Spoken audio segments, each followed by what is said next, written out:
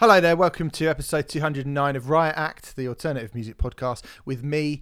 And due to the events of last week and because of a period of mourning, we are going to be cancelling the introduction of Sam Slight. So I won't be introducing Sam. He's just going to start talking as a mark of respect to the death of Queen Elizabeth II. Go on then, say something. Hello, you hobos, humping slowbo babe. Sorry, if there are any royalist people out there who are offended by that, it's just a little bit of fun and sarcasm. I believe people quite arrogantly call it satire these days, Sam. That's what everyone does a sarcastic joke and go, it's satire. Yeah, it's hashtag. like, no, you're not fucking Chris Peter Morris. Cook, mate. Yeah, you're not Chris Morris. It's just a fucking shitty. That's what that was. Anyway, yeah. Have you enjoyed the well, not enjoyed. Have you? Well, I suppose you've got no choice to sort of pay attention to what's it is. It's a big thing, isn't it? It's a big thing with it because we recorded before the Queen died last week, and here I am already sort of mocking it. I'm not mocking her and her death, but I am going to kind of mock people's reaction to it, I'm afraid. Yeah, I feel broadly the same. Like, I, on the one hand, I do feel sad that a woman has died. Obviously, that is upsetting for the family and, to be honest, for the many, many people whose lives she had an impact on. But I do fundamentally detest the institution that is the monarchy. Not even just the British monarchy, just monarchies, hereditary power now. So I'll be honest, I haven't been doing Look at you with nuance. I haven't been doing nuance, I know, Sam. this isn't right, is it? No. I need to condense it down to 280 characters in a kind of ill thought out tweet that I send late at night when I go, that'll be funny. And then no one likes it, so whatever. Yeah. Yeah. That's always good. But I haven't been doing my state mandated grieving, I'll put it that way. She's a white supremacist murderer. Is she? She's just an old woman who lived in a big house, I thought, wasn't she? Oh, she could have said no to all of that. If you were remember when you were 14? You'd be delighted to have anything, wouldn't you? If you were born, like, here's a big hat made out of jewels and gold, you wouldn't have gone, no, because I think the institution... Of course you wouldn't have fucking done that. People saying you'd have given up the crown. Bullshit, you can't. You cunts wouldn't give up anything. You wouldn't give up a fuck... When you bet you were kids, you show your NUS card to get a free cheeseburger at McDonald's. I bet you're like, yeah, my free cheeseburger. If you were born into, like, untold wealth, you're not going to go, nah, actually, I've decided that this is morally reprehensible, so I'm not going to do it. You wouldn't do that. You wouldn't do that. So those people are stupid. She's just an old woman who died. She seemed all right, the Queen. I mean, I don't give a shit about the royal family at all, to be honest, but I thought the Queen seemed... Apparently, she's quite a nice lady. Sad that she died for her family and for people who like her and stuff. I did like... I tell you what, I got a bit obsessed with the BBC... Well, not even everything rolling 24-hour news and how that kind of... How quickly that deteriorated from the news breaking to them bringing on royal commentators who think they have this amazing insight into the Queen, who really have nothing. Do you know what I mean? You get those people and go, well, tell us about your relationship with the Queen. And they go, well, the thing that people really need to understand is that... I didn't realise thing about her... Prince Charles was one of the commentators. He was... well, people who sound like him, they all sound the same, don't they? They're all related somehow. When the Queen was in a place, she would be in one place. And she would never...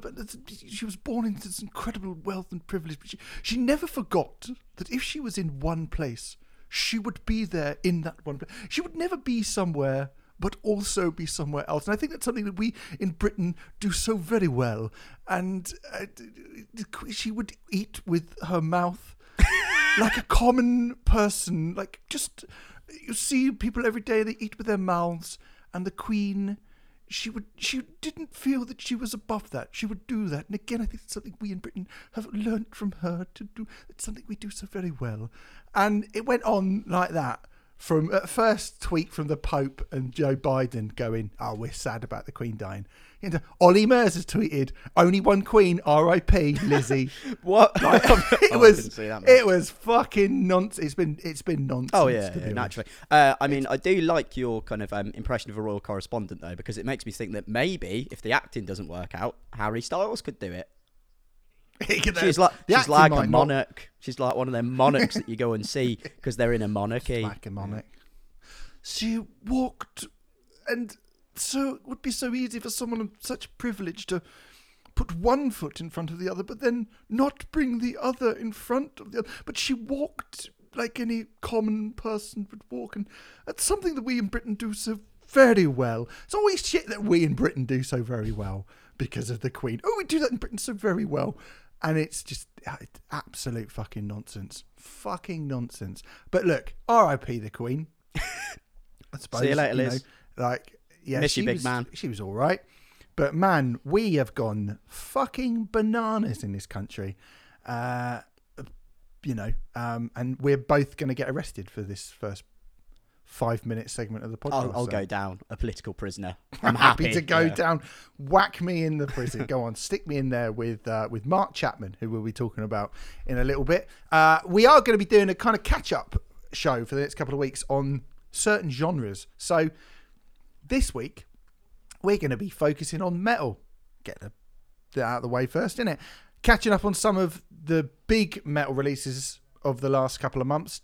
Catching up on some of the metal releases that we've missed and some of the things that we like and are interested in, some little tidbits here and there. But new music from Behemoth, Clutch, Ozzy Osbourne, The Devil Wears Prada, The Who, Stake, Megadeth, End and Cult Leaders Split, Black Braid and Saboteur. That is a lot of metal for one show. And if that wasn't enough metal for you, Sam went to see Machine Head and Amon Amarth together. So this show is going to be fucking metal as fuck.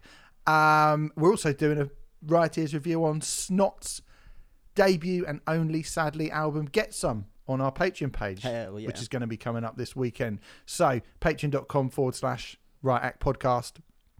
Sign up for any amount, you'll get a Riot Ears review on Get Some by Snot, which I'm very much looking forward to. And we just this week put up our classic album on Different Class by Pulp, which isn't very metal, but it is still good. It's significantly better than anything we'll be talking about this week. Apart from the gig, I'll get to that in a minute. But yeah, it's definitely better. So £5 a month, you get 2 classic albums a month, and I love talking about Pulp. I mean, I've been kind of holding back because I did think I was going to do this as hardcore when it came to doing the classic album because I fucking love this hardcore and there's some really interesting stuff around that, but because we'd had a month off, I wanted to come back with a bang, and I think Different Class is the back with the bang album for Pulp. It's fucking astonishingly brilliant record. What a great pop record. Oh, it's absolutely unbelievable. And as I said, you can hear in the special if you sign up, if you're not already, and you listen to it and everything. I mean, for me, it's one of the few albums we talked about that's come about in my lifetime that I have heard, even though I was very young when it arrived.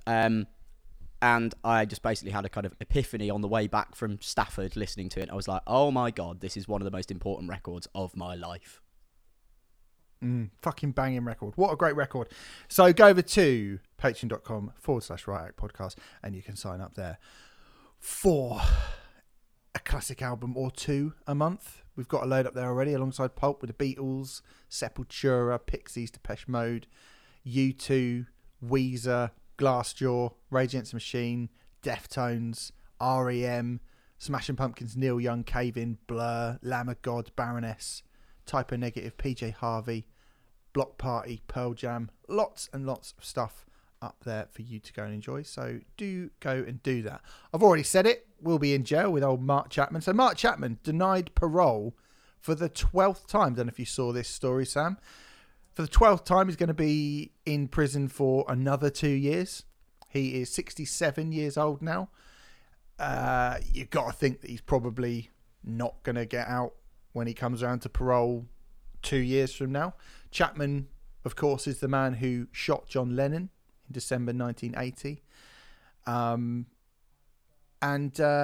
He's been going for parole for quite some time now, and he keeps getting denied parole. Have you got any thoughts about this, about the moral quandary of this particular story and incident, Sam? Well, as one of the finest legal minds of my generation, I don't know. I'll be honest, I didn't see this story. And to be honest, Mark Chapman, as a figure, I kind of assumed that he may have been on a kind of like 25 to life sentence or something like that. So I didn't really think about even the prospect of parole for him. I suppose the thing is, well, the kind of romanticized ideal of incarceration is that it gives people the chance to God, what's the fucking word? Redeem themselves. Yeah, there was a particular word I was trying to grasp for, but yeah, redeem themselves and kind of, I don't know, better themselves. And I don't know. I mean, has he done that? I mean, obviously, I don't know. I haven't interviewed him, so. Well, he has said during his previous hearings that he's described his actions as despicable, and he has also said that he would have no complaint whatsoever if he remained in prison for the rest of his life. He said, I assassinated him because he was very, very, very famous, and that's the only reason. I was very selfish. He was seeking self-glory, and I think he said 30 years ago I couldn't say I felt shame. This is from 2018 during his appeal, actually, not the recent one, but the one before. 30 years ago I couldn't say I felt shame and know what shame, but I know what shame is now. So, he obviously... He could just be saying that. Obviously, it's probably what you would say after 40 odd years in prison. You could say, well, maybe he should be let out now because he's been kind of rehabilitated and that this time in prison has made him realise what a terrible thing he did and da-da-da-da-da. I think were he to have killed any other person, he probably would be let out, right? But he hasn't. He killed John Lennon. And if he does get out, I would say it's probably for the best that he does stay in prison. Because if he were to get out, I think he would get his bum smacked a couple of times. It probably wouldn't end well for him. Yes, rehabilitation was precisely the word I was looking for. Thank you. That's the one. Yeah, I mean, it does raise the question, why should the punishment for killing a kind of notable public figure be more severe than killing anyone? Because... Every life is equal, isn't it? But yeah, I can kind of almost see remaining in prison being quite a good protective state for him, as you say, because, I mean, let's be honest, if he went out and killed John Lennon, I mean, there's probably a mad Beatles obsessive out there who would go out and try and kill Mark Chapman, and then it's just an eye for an eye, and as we know, that makes the whole world blind. Yes, very, very poignant and profound thing to say there. First time for everything. And thank you. And it speaks to that thing that I said about a few weeks ago when we were talking about Scott Kelly, about putting musicians on a pedestal. These people who have put John Lennon on if there was any kind of real justice and this was just a normal case, he'd be out by now. I'm sure he would. But because he's John Lennon, because people are so obsessive about the actual individuals who make the music that means so much to them, he's not getting out because he will get fucking killed. Yeah, of course he will. Someone will go. You say like one Beatles. I mean, fuck me. My ex-girlfriend was a mad Beatles obsessive, and I couldn't stop her from punching me, let alone punching someone who killed John Lennon. So, I think that would probably end quite, like you say, quite badly for him. And he deprived the world of whatever John Lennon musically was going to do next, and more importantly kind of deprived John Lennon's family of a father, a husband, a son, all those, so I'm not sticking up for Mark Chapman in any way whatsoever. What he did is fucking rank, and I think if he stays in prison for the rest of his life, sorry mate, you did the thing and you got to do the thing. But it does speak to that element of people who when you get much more that sort of heightened thing. I mean, like when Mark Lanegan died, fucking hell, earlier this year, I was super upset. I'm not saying I'm immune to this, I was so fucking upset when Mark Lanegan died, really, really upset. And I've never met him before. I don't know him as a person, and he's obviously a complicated character, but his music meant a hell of a lot to me. I think that's the thing. His music meant a hell of a lot to me, and he's kind of the conduit for that. I think I always try and think of artists and musicians more like that, than like these kind of godlike things that are more important than just us normal people. Otherwise, what are you, just a bloody Daily Mail royal correspondent, but for someone in scruffy jeans rather than a big hat made out of gold, aren't you? Yeah, it's a fair point. Yeah. Bringing it back round. Call back that. Good. It's a fair point. Thank you. That is a callback. Good. So, well, we've done that now. We've sorted that out. The 1975. We're going to talk about the 1975 very quickly as well before we get into metal. I thought I'd chat these stories in just so it wasn't all metal this week.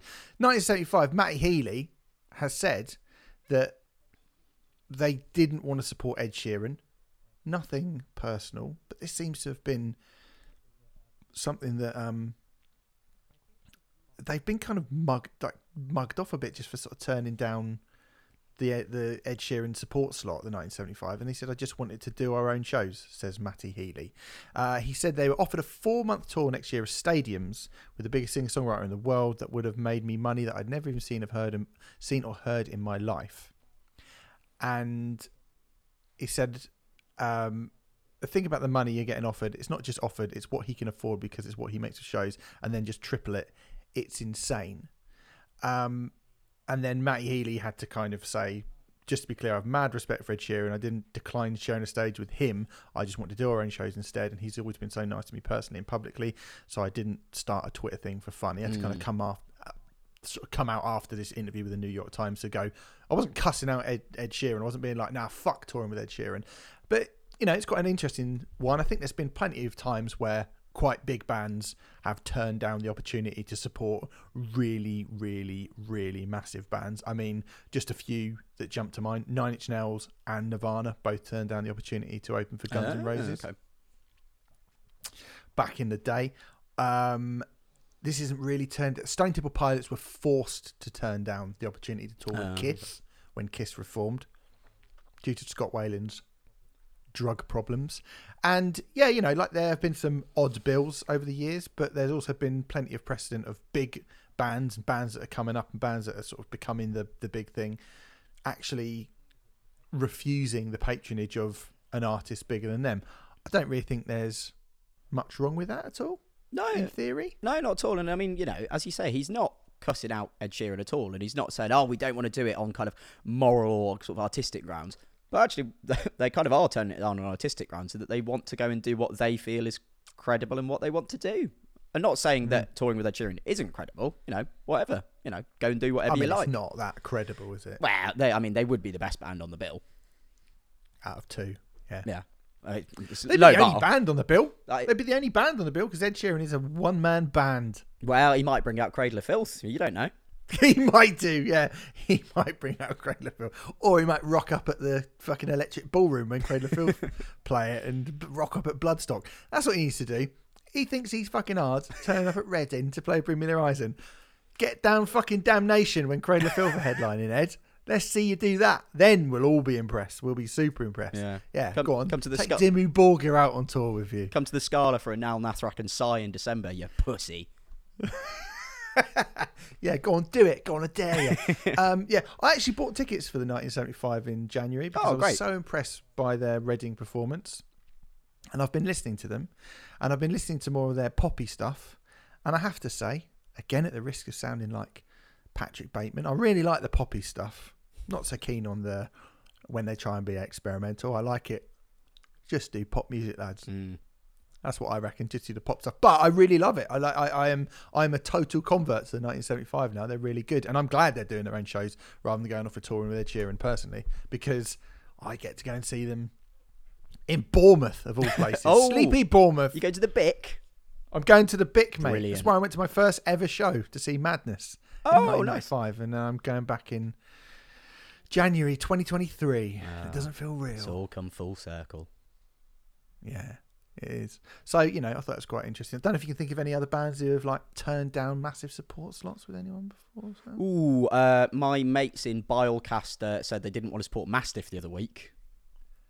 I don't know if that's quite the same. It's also not true. They are supporting Mastiff. They were just the first two small bands that came to mind. Right. Okay. No, there's none that immediately come to mind that I don't think you've already mentioned. Although, to be honest, I didn't know Nine Inch Nails were even offered a support slot with Guns N' Roses. Nirvana I'd heard of, but Nine Inch Nails I hadn't. I've just thought of another one. Die Antwoord turned down the support with Lady Gaga. That's mad. Yeah. And then he did a video slagging her off. Oh, yeah. Yeah. I mean, I didn't really forget about the video, but I didn't necessarily immediately put that together. God. That's what it was about. You bloody knobs. You landering ninja. I can't. That's a silly thing to do. That's very silly. Turn down the Lady Gaga support slot. Well, punk in it. Yeah, but what's their beef with her? Don't know. I can understand Nirvana having beef with Guns N' Roses. Or Nine Inch Nails going, I don't want to be with bloody Guns N' Roses. I can understand that. Because they, although it seems ridiculous now, at the time, there's quite a lot of stuff where Guns N' Roses was still sort of considered part of the Sunset Strip crew, and that, and Nirvana were the antithesis of that. And I suppose as well for Trent, like, just didn't want to surround himself in that kind of circle of rock establishment at that point. I think it was on Pre-Hate Machine that they were offered it, or Broken maybe. So I can kind of understand that. And I guess you look at the Antwoord and you go, yeah, you know, you are trying to be something really weird and grittier, and you want to come across as realer and all this sort of whatever. But you're still basically a kind of pop, hip-hop, electro, dancey thing, right? Yeah, ostensibly. And Lady Gaga's just a massive... Yeah, that's a weird one to me. I don't know why you do that. You'd be playing fucking stadiums with one of I would say certainly pop's most open-minded fan base. Yeah, for sure. I mean, I was lucky enough to see Lady Gaga quite a few years ago. It was February 2018, and it was broadly, I would say, the crowd you'd kind of expect. But there were a lot of people there who didn't look like they kind of fit into the necessary sort of stereotype of a pop music audience, including me, wearing my... Were you standing in front of a mirror? How sorry, I've ruined dare you?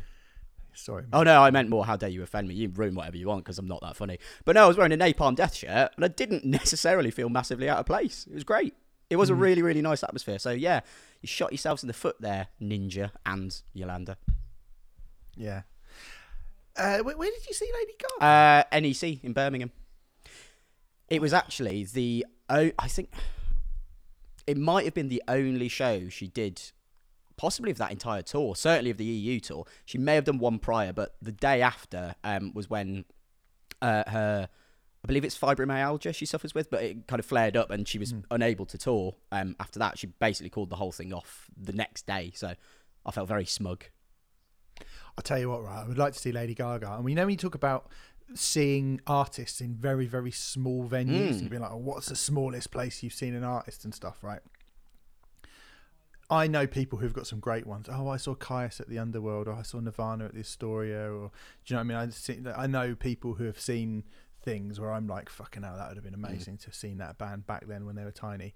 My girlfriend went to Glastonbury in 2010, right when like the Fame Monster had come out, and she was fucking massive, and she was getting fucking massive, and she played this unbelievable huge crowd on the other stage. I think she was like either subbing or about third down on the other, but it was clear that she was like about to become this massive superstar. She said later on she was just walking around Glastonbury and walked past one of the cabaret tents, and it was like half full, and she was like, oh, someone's doing like a Lady Gaga song in one of the and went in, and it was actual Lady Gaga playing to about 150 people, and people were walking by going, oh, there's a Lady Gaga tribute act in there, and it's like, no, this is actual. And she went and watched the whole fucking Lady Gaga set just randomly, and people were like losing their shit and having to go out and actually drag people in and go, no, it's actually Lady Gaga. I mean, that is cool.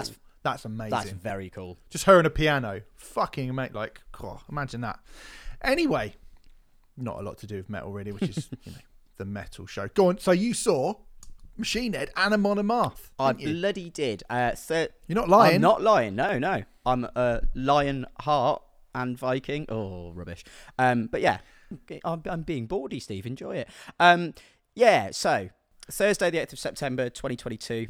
Obviously, it's a day that will go down in history. There was a solemn and almost reverential kind of feeling in the air because it was the Halo Effect's first ever UK show. Oh, wow. Yeah, Bloody so hell. that's quite good. The Halo Effect, I can be brief on them. To be honest, they exist in a genre I am very, very picky with, which is mellow death, being sort of former members of At the Gates and some current members of Dark Tranquillity as well. I'd not listened to the album prior because it really just, I don't know, it just did not interest me. There was plenty out at the time that I was much more keen to get onto. So I hadn't listened to the Halo Effect until seeing them live. They came out and the first song was kind of fine, sort of perfunctory mellow death. That was a song called Days of the Lost. And I thought, this could be a quite testing half hour. But to be honest, from the second track, The Needless End, they introduced a real kind of swaggering sense of groove to their mellow death stuff. And it was actually pretty good. By the time you get to their fourth track, which was Feel What I Believe, there's a real rollicking kind of Euro metal, almost sort of power metal influence creeping in, I thought. And it had a nice blasty stomp to it as well. It was good.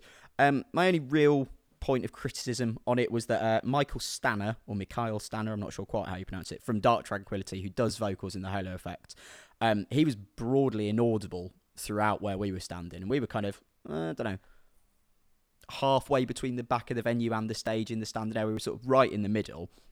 His harshes were low and his clean vocals were pretty much silent throughout. But they were good. And I did find it amusing that when Mikhail came on stage, he basically skipped on, which is very, very metal. So that was fun. Very metal. Very metal. Good. I've heard good things about that album, actually, from people who like that sort of thing, whose opinion I trust, not just people who randomly like, all metal music.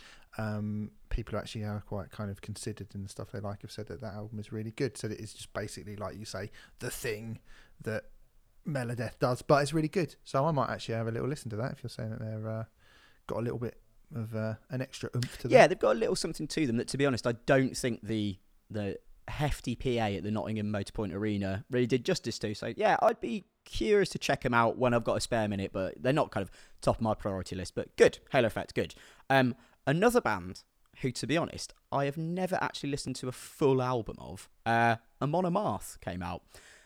And as I say, with the Meladeth stuff, to be honest, death metal broadly as a subgenre and all of its splinter subgenres is something I'm super picky with. I would say in terms of in terms of extreme music, death metal is the thing I gravitate towards the least. And naturally, Johan Hegg's vocals do come from a death metal background predominantly, real low growls and quite, chest beating kind of, well, I suppose in that sense more power metal-y warrior stuff, but they've got that death metal bent.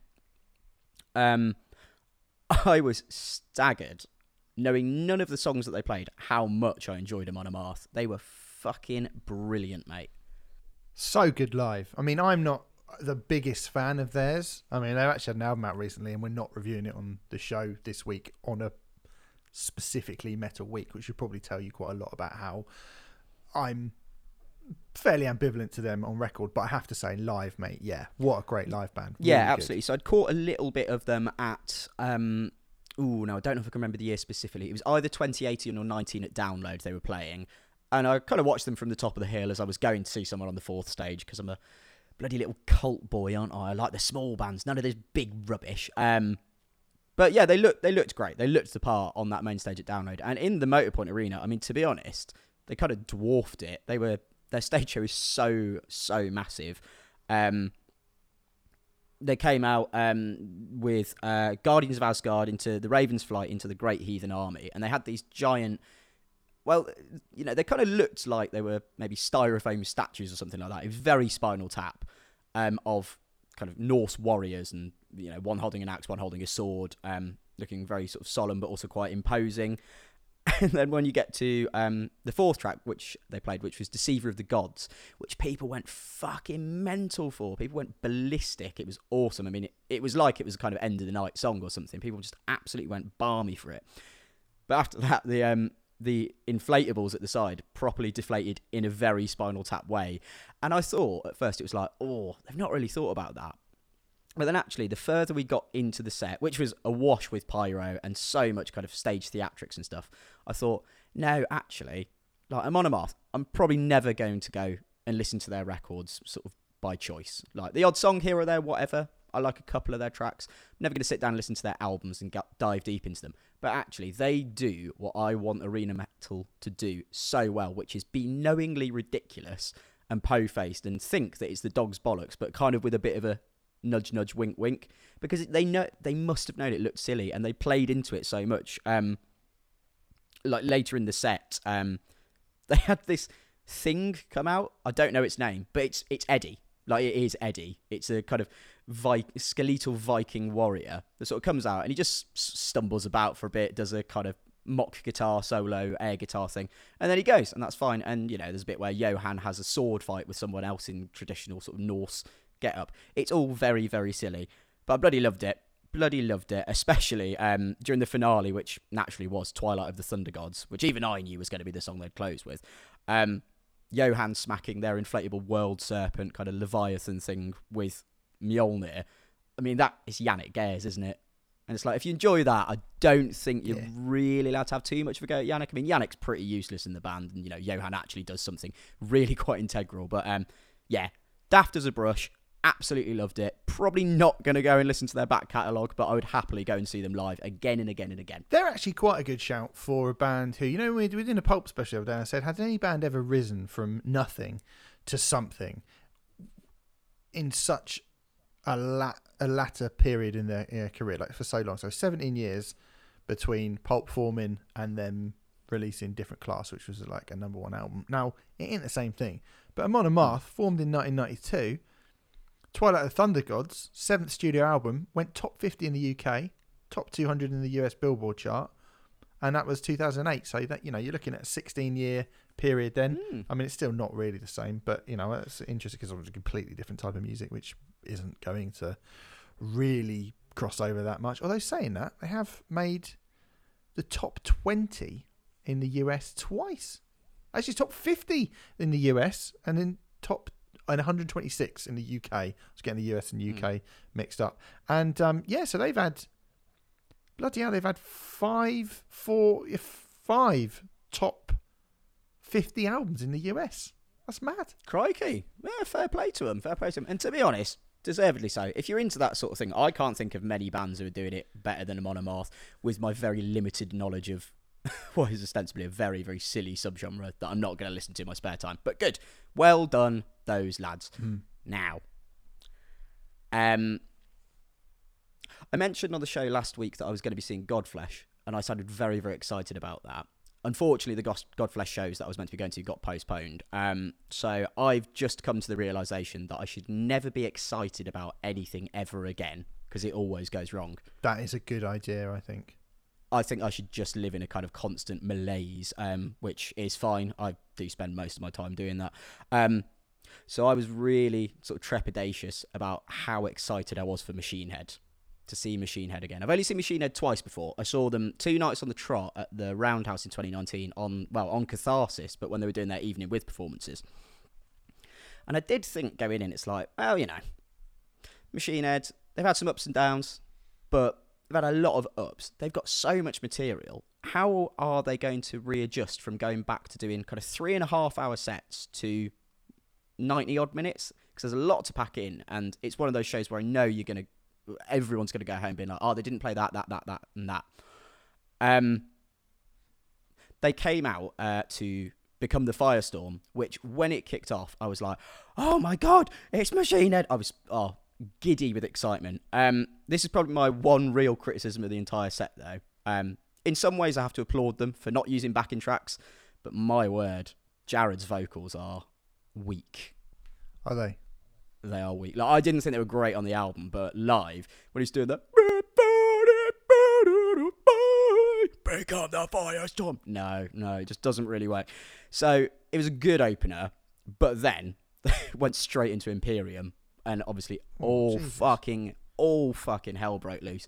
Rob Flynn likes a circle pit, doesn't he? He was adamant there was going to be a very, very big one. And to be honest, it kind of kept growing throughout the set from there, to the point where I'd say probably a third of the standing area was a circle pit, which I suppose probably fair to note that it wasn't super busy, I would say. I would say the standing, if I had to estimate, and I can kind of give some more credence to this when I get towards the end of the set, I would say it was probably, being generous, maybe 60% full. Like, there was a lot of space, I would say. It wasn't like being a sold-out arena show where you're kind of gasping for air, and when the audience jumps, you're just pulled up with them, whether you want to or not. But anyway, the circle pit was massive. Flynn loved it. Everyone that was in it loved it. It was great. They then went into a song that I never thought I'd see them play outside of an Evening With or the tour for the album, because I completely missed that tour. And it was when I got into Machine. Oh no, sorry, it's the album after I got into Machine Head. But they did Now We Die, which I thought was an interesting choice. And I was well happy with it until I found out that on every other date they were doing 10 Ton Hammer in its place. Oh. Yeah. I mean, that's not as good, is it? It's not as good, but I do really, really like Now We Die. So, I'm happy with that. Less happy with we next got No Gods, No Masters, which I think's a decent song, but ultimately it is the 4th single from a band's 10th album. It's never going to be like the big hitter. Every Other Date got what I would estimate will certainly be my top 5 Machine Head songs. Every Other Date got Locust. Gutted, mate. That is gutted. Absolutely gutted. Fuck it. I'm one of these weirdos who just adores Unto the Locust. Despite children's choir aside and everything, I fucking love Unto the Locust. And Locust, the song, it might even be my top 3 Machine Head songs. I was gutted to find out they didn't do that. However, I got a little treat. Another song that I never thought I'd see, not even on an evening with, fucking went into I Am Hell, Sonata in C. Oh, that's a good song. I like that song. Oh, I know you love it, don't you? It's better than good. It's fucking brilliant. And it was interesting at this point because I was just starting to notice as they were going into I Am Hell, it was like, the production's been pretty pared back compared to what Amon Amarth are doing, which, naturally, Amon Amarth are absolutely mad and bombastic. But I thought, strange that, Machine Head are in an arena and we haven't had any pyro yet. And then you get to the first chorus of I Am Hell and a just wall of flame erupted from the front of the stage. It was fucking brilliant. Then get Aesthetics of Hate, classic. You can't argue with that. Again, really, really big circle pit going ballistic for it. We then got Darkness Within, which, fortunately, I think, suffered from some technical problems because Rob Flynn's acoustic guitar, the pickups weren't working. So he spent a good few minutes kind of shouting at his sound guy, in a jokey way, but you could tell he was a little bit annoyed, naturally, because, he's a professional performer and he wants it to go as well as he can.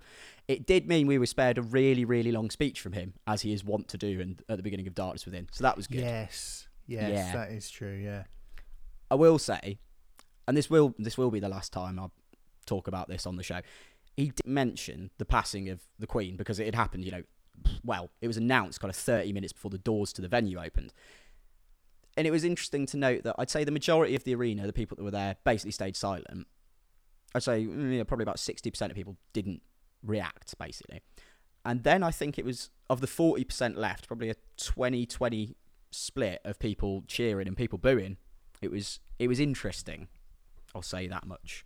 It's almost like the silent majority of people in the world aren't fussed either way, isn't it? Yeah, who would have thought, eh? Yeah, I mean, I just stayed quiet. It's funny, a friend of mine who shall remain nameless was next to me, and he's vociferously anti-monarchy, and he was saying some things that I won't repeat. And the woman who was stood in front of us turned around and looked at him like he just walked into a house and shat on her carpet. She was not happy with him. But anyway, during that song, Machine Head come on a little bit later than I think anyone was expecting. They didn't really take to the stage till probably 9:45, so late in the day. And so I turned to my mate and I said, after Darkness Within, it's like, if the next song's a long one, I'll probably dip out halfway through. And of course, they went into From This Day, and I'm not going to leave during that because brilliant. Rapping. Time to See Believe This in Me. Brilliant.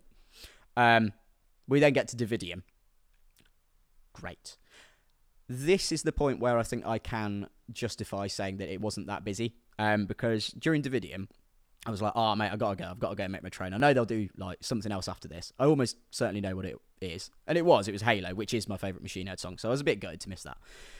I thought, well, it's better than being stranded in Nottingham overnight. During Davidium, they got to the big breakdown at the end. I started leaving just as they started that. I was out of the motor point before they'd finished Davidium. So I think that kind of shows you how sparse the crowd was, I guess. But Machine Head were on fucking great form. They were absolutely amazing, and I just want them to come back as soon as possible and just play every night, and I'll go and see them every night because Machine Head are just fucking great. So they are great. It's pretty gutted to miss it at Wembley. I mean, again, are Machine Head an arena band? It's weird, isn't it? Because I sort of think they've been up and down, as we discussed when myself and Matt reviewed the album. It's been a sort of up and down decade, and it looked like at the very, very start of the 2010s they were going to be an arena download, new Metallica, whatever you want to call it, kind of band, and it's not really happened due to them deciding not to play festivals, due to some of the weird stylistic decisions that they have made, due to,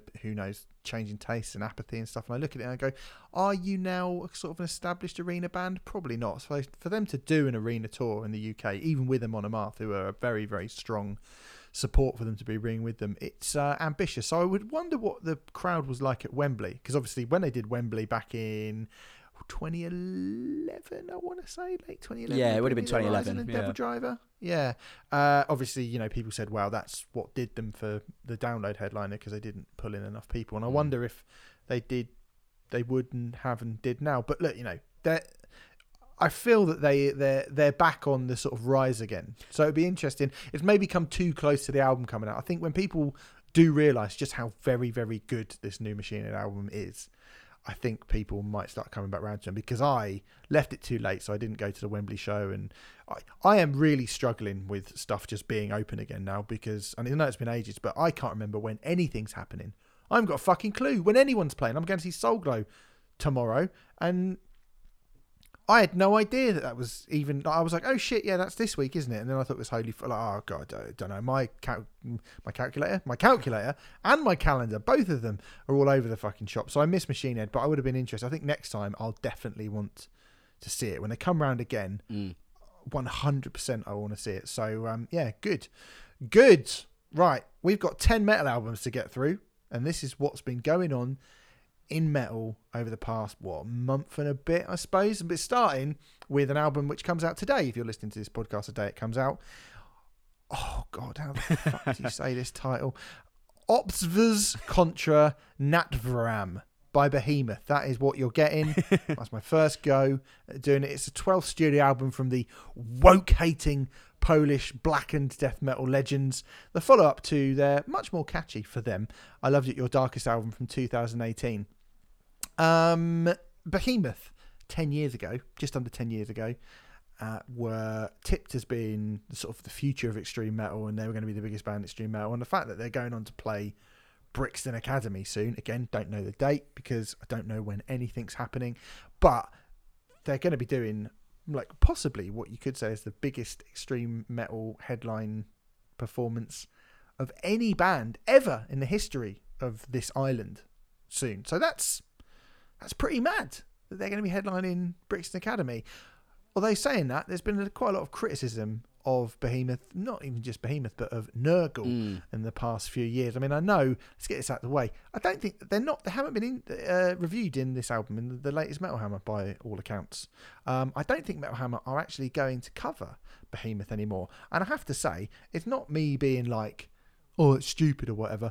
I don't know why that is. I genuinely don't know what Nurgle has done. But I feel like you've got thoughts on that, at least, haven't you, Sam? Yeah, so we were talking the other day about kind of my relationship with Behemoth more, well, sort of broadly. I got into them probably about 2011, sort of when Nurgle's leukemia battle was, you know, a big story, basically, when they were being reported on. I thought, oh, I should check this band out. Like, they sound like they're good, you know, kind of Polish black and death metal.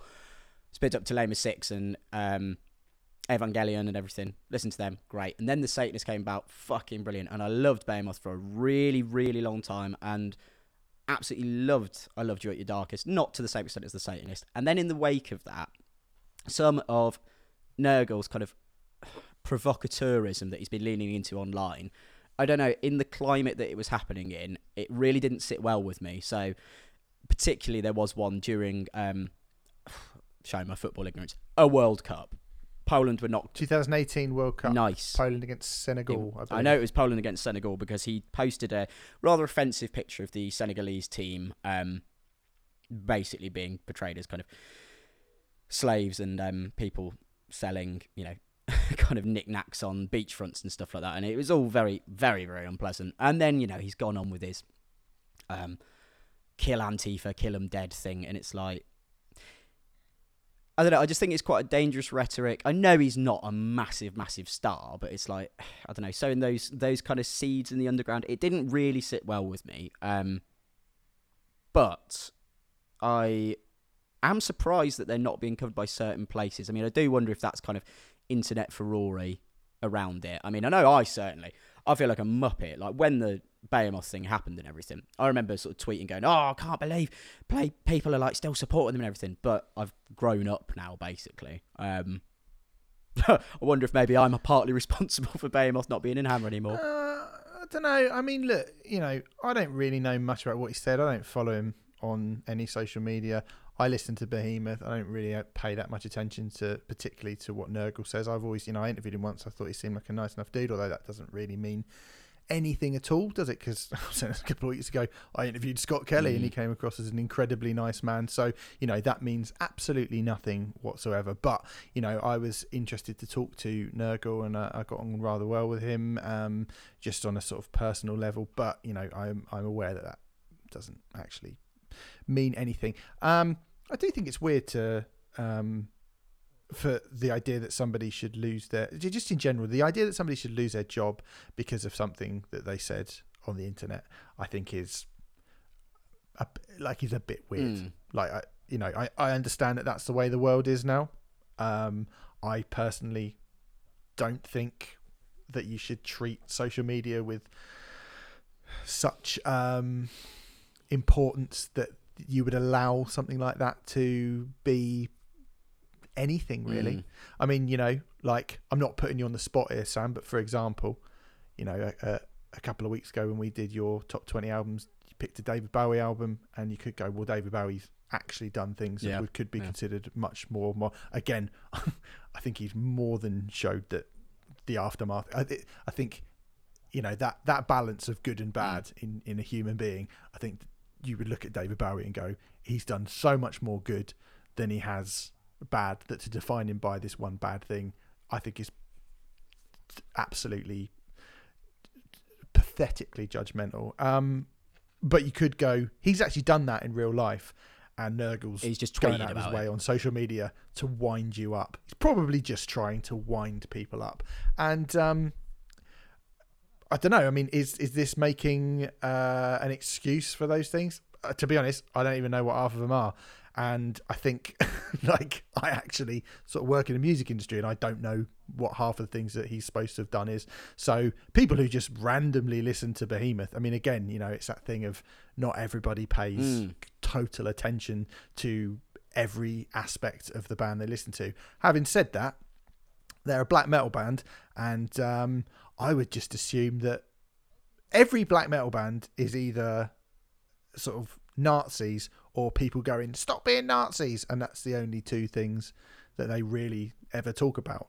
But then, that's because I don't really care about black metal or have particularly any respect for it as a musical genre at all, to be honest. So, all the people that like it. So that's basically what I think. I have a very, very loose relationship with this type of music, but I did think the Satanist was really good musically, and that I am willing to go, oh, what a very, very good record, what a great record, what a classic record, what an album which just had the aura of classicness about it. So if you're wondering why we're covering Behemoth and you think it's sort of reprehensible or anything like that, it's mainly down to my ignorance, and I don't really know what Nurgle's meant to have done. And to be honest, if you're going to, I probably won't read any of the things that he did, so I'm happy to be completely unaware of it all, to be honest. And that's sort of why we're covering it, basically. I just thought we should maybe flag that up at the start. But do you feel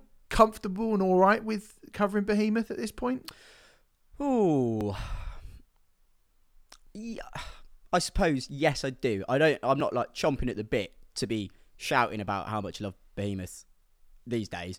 But no, I'm more than happy to talk about it, because I think obviously there's the whole art versus the art, or separating the art from the artist argument and everything. And I was always very firmly kind of on the side of, well, art is a reflection of the person who makes it, and they put so much of themselves into it more often than not that I found it quite difficult to square that off. But surely depends on the artist, doesn't it? I mean, if you've got Bob Dylan, then you go, well, Bob Dylan is, that is very much his personality. But black metal, you go, it's a man in sort of clown makeup going, oh, Satan! Like, I don't think that's got anything to do with reality. So I think it's very easy to separate. Like, Nurgle doesn't walk around in a sort of with horns on his head and like powder all over his face in a wood going, oh, Satan, in real life.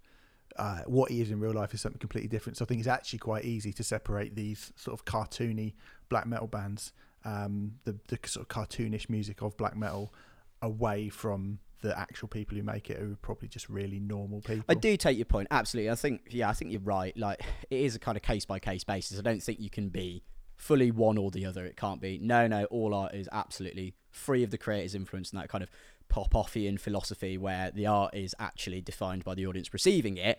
But at the same time, it can't be a blanket statement either way. I would say in terms of Behemoth, Nergal does very much present himself as an anti-Christian kind of person. Like, obviously, he doesn't go around in his makeup in the woods, drinking chalices of blood and everything. But if you read, I don't know, did you read his autobiography that he wrote a few years ago?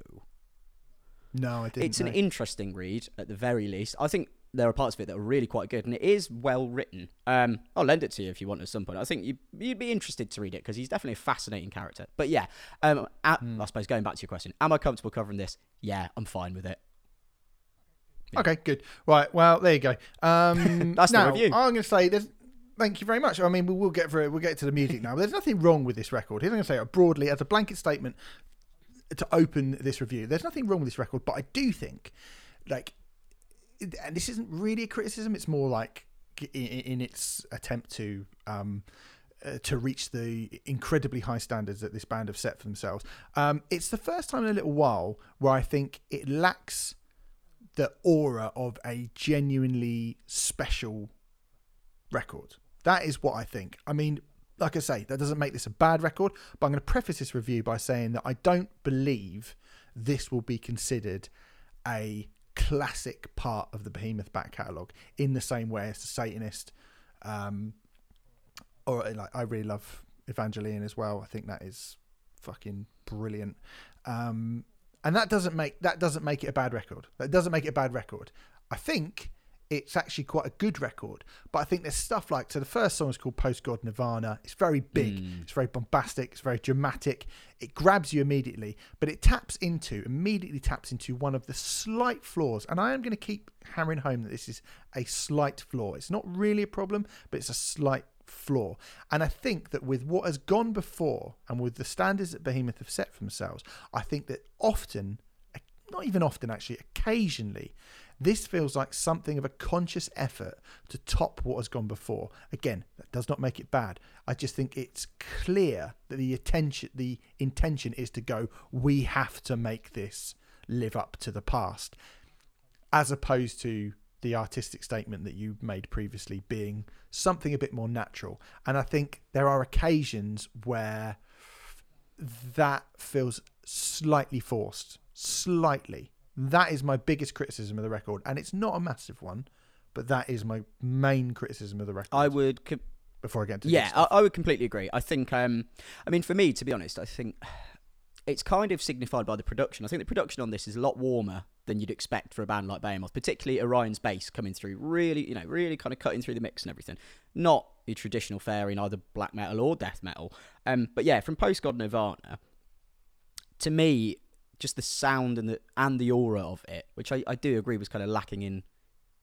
It had a kind of sense of grandiosity, but it lacked the grandeur almost. But I think there's an implication that this album is going to be going for bigger and bombastic as a kind of extension of what they were doing on I Loved You at Your Darkest, which was in turn, I feel, a reaction to the Satanist, because that was really a lightning in a bottle moment. But yeah, I don't think, is this going to be considered part of a 3-album curve or 4-album curve in Behemoth's case? I don't think so.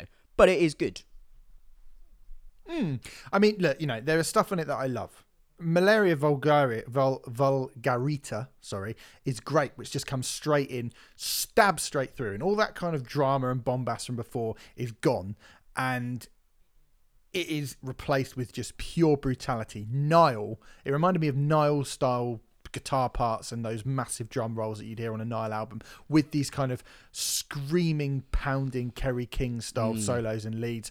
It's just over 2 minutes, and I was like, wow, that was fucking awesome. That was awesome. There's a song called the Deathless Sun. Again, it goes back to the more dramatic part of Behemoth, but it's got a hook, and there's not many hooks in this, and that kind of I am nothing over that tremolo pick bit is just fucking great. Neo Spartacus I thought is amazing. It's got the bass where everything drops out and the bass just comes in. It actually reminded me of The Gentle Art of Making Enemies by Faith No More, as a little nod, which, you know, like, again, is not the sort of thing you'd compare a sort of blackened death metal band to, but it did have a bit of that in it. I think there are loads of moments on this which are really great. Off to War, that opening galloping riff punctuated by those massive sort of rhythmic stabs is fantastic. And to me, it sounds like a straight heavy metal song. It's not an extreme metal song. It's not a black metal song. It's not a death metal song. It's pure Judas Priest. It's pure Iron Maiden, but with the addition of the string, sort of the strings and the orchestral parts, which Behemoth have done before, but you put that in a more prominent role with a more traditional sounding heavy metal thing and just crank up the sort of evilness of it all. And it's great. You know, there's a bit where they have this massive solo and then it all drops out and that riff just chugs along beneath it. And it sounds fucking amazing. And I love that. I absolutely love that.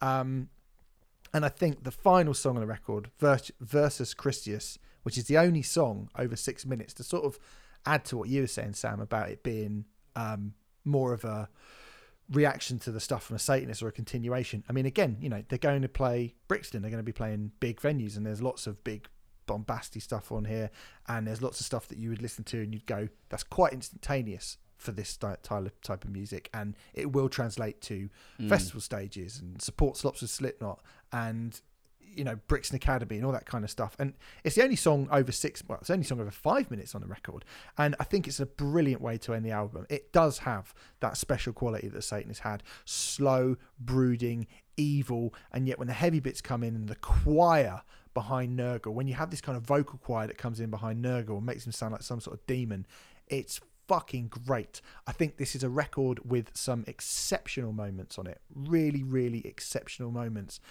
And this is not as good as a Satanist. It's not as good as maybe even Evangelion, but it might be as good as I Love You at Your Darkest. It might even be better. I think that's a very fair kind of comparison. Yeah, I think I Loved You at Your Darkest is obviously its closest bedfellow. I mean, for me, you know, you're saying sort of, you know, straight heavy metal stuff in a kind of extreme metal, guys. I think so much of this album shares its DNA with just rock and roll, just like absolute rock songs. You know, when you get something like Once Upon a Pale Horse, which I think actually shares, you know, perhaps a bit too closely its kind of structure to Of My Herculean Exile, which was the most recent single, I think.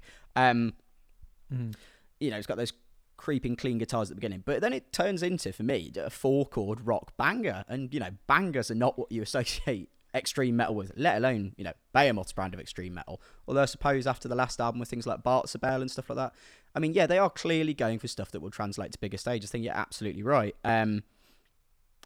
Versus Christus, I think, is an interesting one. I think it's a good ender. And I'm almost remiss to kind of make this comparison because I feel like it could be such an easy thing for the Satanists to become a bit of an albatross around Behemoth's neck. But I was listening to it, and I think while it has got a more mainstream, I guess, sensibility to it, it did just make me want to go and listen to O Father, O Satan, O Son again, which I think does everything that this does to the nth degree better, but it does lack that kind of, I don't know, big stadium quality. Although, to be fair, I saw Behemoth on the Satanist tour, and they played a pretty big venue. I was living in Rotterdam at the time. Played a big old venue in Utrecht, which is probably 12 to 1500 cap, and it was like, it swallowed that venue. So I don't know if I'm that taken with Versus Christus as a song, but I think as a live experience it'd be brilliant. I think the only one that I think sticks out like a real sore thumb on this album is Disinheritance, which I think is a straight extreme metal song. That feels like the kind of fly in the ointment, almost like they're trying to appease the people who are going to, you know, naturally say, oh, you've sold out, you've cut your hair like Metallica in 1996. They've obviously not done that. It's still quite a deeply unpleasant record at times, even with that warmer production that you get, but, you know, it's all relative. Yeah, this feels like it kind of leans more into the theologian apoplexy of their kind of 2014 and prior stuff, so much more readily and so much more viscerally. But yeah, I think this is a really good album. I think it's probably the album they needed to make. I think I probably do prefer it to I Loved You at Your Darkest, but I actually think I don't like I Loved You at Your Darkest quite as much as I did when it was released. It's not an album I go back to so often as I thought I might. Yeah, me too. I mean, look, that Disinheritance song, it was a little bit forgettable due to it just being fairly Behemoth by numbers, and I think there is an Totally. occasional bit of Behemoth by numbers on this record. You know, you mentioned Of My Herculean Exile, and that is very, very typically mid-paced Behemoth of the last, like, just under a decade, like you say. But I think it does. The thing is it sets them apart from their peers, and I'm not even really sure who their peers are at this point. I mean, they're very good at having that dripping with evil feel, even when it's not actually like stupendously heavy. And I think Of My Herculean Exile shows quite a lot of restraint, and there is a fair bit of this that shows restraint that I quite like. But then often I am like, go, just do the big thing. But then when they do, sometimes I'm like, it's just sort of Behemoth by numbers. So I think it's hard. These are hard records to get right, really, really hard records to get right. Yeah, I think probably is the album that they needed to make, because, like you say, I think it's more instantaneous. It's more broad for this type of music. I think it does again lean more into rock and roll, and it leans more into classic heavy metal, but it still sounds, like you say, deeply, deeply unpleasant. And yeah, I don't really know who Behemoth's peers are. I don't really know who I could kind of compare them to that would feel like a really good, it's like spot on comparison. They're not Mole, and they're not Wolves in the Throne Room, and they're not Dimmu Borgir, and they're not Dark Throne, are they? Like, what are they? They're not Devil Driver either. Like, what are they? What exactly are Behemoth? They're quite a sort of unusual little band. So yeah, like artistically speaking, I think they have captured something again, but then it feels like that's quite a natural thing for them to capture. Look, this is good, this record. I think this is really good. I think, is it an absolute classic? I don't think it's an absolute classic. I think this is an 8 out of 10. Yeah, just about an 8 out of 10 record, which I think is about the same as the last album. I just think the last album came and I think you give them a bit more rope because they're having to follow the Satanists last time. So you're like, oh, well, like, that's an impossible bar to leap over. And it's still an impossible bar to leap over because they haven't done it at all, really. But it doesn't really feel like this is a massive stylistic change in direction. It's just a good Behemoth album, which is, at this point in their career, I think absolutely fine. I think we might be saying that quite a lot in this episode. But anyway, Obsver Contra Natvaram by Behemoth is out right now, and you might as well go and listen to it. Let's go on to a band who I do love a lot. Clutch. Slaughter on Sunrise Beach is the 13th studio album from the Maryland-based southern rock band. Seems like that's not really called them a rock band. They are a rock band, but there's more to it than that, obviously. The follow-up to 2018's Book of Bad Decisions record. Clutch are great. They sound like Clutch. They've had a few sonic deviations over the years. Good for them. Even their last album, Book of Bad Decisions, brought in some horns and stuff, which was cool. And I was sort of wondering to myself, like, what could Clutch do to keep themselves sounding fresh? And truthfully, again, kind of like we just said, not a lot, really. But it's weird in this case. I don't strictly think it matters as much, because Clutch are sort of, they are the poster children for just consistency within a back catalogue. And so I sort of knew what I was going to get, and I sort of enjoyed the fact that I knew what I was going to get, because when I got it, I went, great, that's what I thought I was going to get, and that's kind of what I wanted. And that's sort of what this album is, really, isn't it? Yeah, totally. I mean, yeah, Clutch are fabulously consistent. It was funny, I was thinking sort of in the run-up to this, it's like, well, how am I going to approach this in the review? Because I was thinking, do I really know Clutch all that well? Because they're a band I kind of go back to the singles of quite often, fairly frequently. Song like X-Ray Visions is on near constant rotation every year, because it's just fucking brilliant. And then I was looking at their discography and I was like, hang on, I have listened to everything they've done from Elephant Riders all the way up to and including Psychic Warfare. I must confess, I didn't actually listen to Book of Bad Decisions when it came out. Well, and I still haven't, because it came out in 2018, which is something of a banner year, so it really passed me by. But I mean, maybe there's a missing link there, because when I put this on, I mean, yeah, it is a Clutch album. There's a few bells and whistles that may be a little different, but it is ostensibly a Clutch album. However, when Red Alert Boss Metal Zone comes in, I was slightly surprised that Neil Fallon isn't doing his absolute swivel-eyed, crazy sort of preacher man thing. I felt like and it's kind of indicative of the record as a whole, I felt like it was all quite pared back by Clutch's standards. Like, it's still a balls to the walls rock album, but it feels a bit more considered to me. And I would argue, I wonder if this is Clutch kind of approaching what might be their latter era, and they're preempted sort of growing old gracefully by laying the groundwork now by doing a slightly less kind of intense record by their standards. Yeah, I mean, it definitely isn't the most intense Clutch record, that's for sure. But then I think when you look at an album like Strange Cousins from the West, because, Clutch started basically as a hardcore band, and then were a sort of stoner rock band, and then found that kind of southern fried manic preacher groove thing, and then started to sort of pare it back a bit on Bill Street to Oblivion, and then completely pare it back on Strange Cousins from the West, which felt like maybe they were doing it a little bit too early in their career at that point, because they come back with Earth Rocker, they come back with Psychic Warfare. You're like, fucking great. And then Book of Bad Decisions, very, very good as well.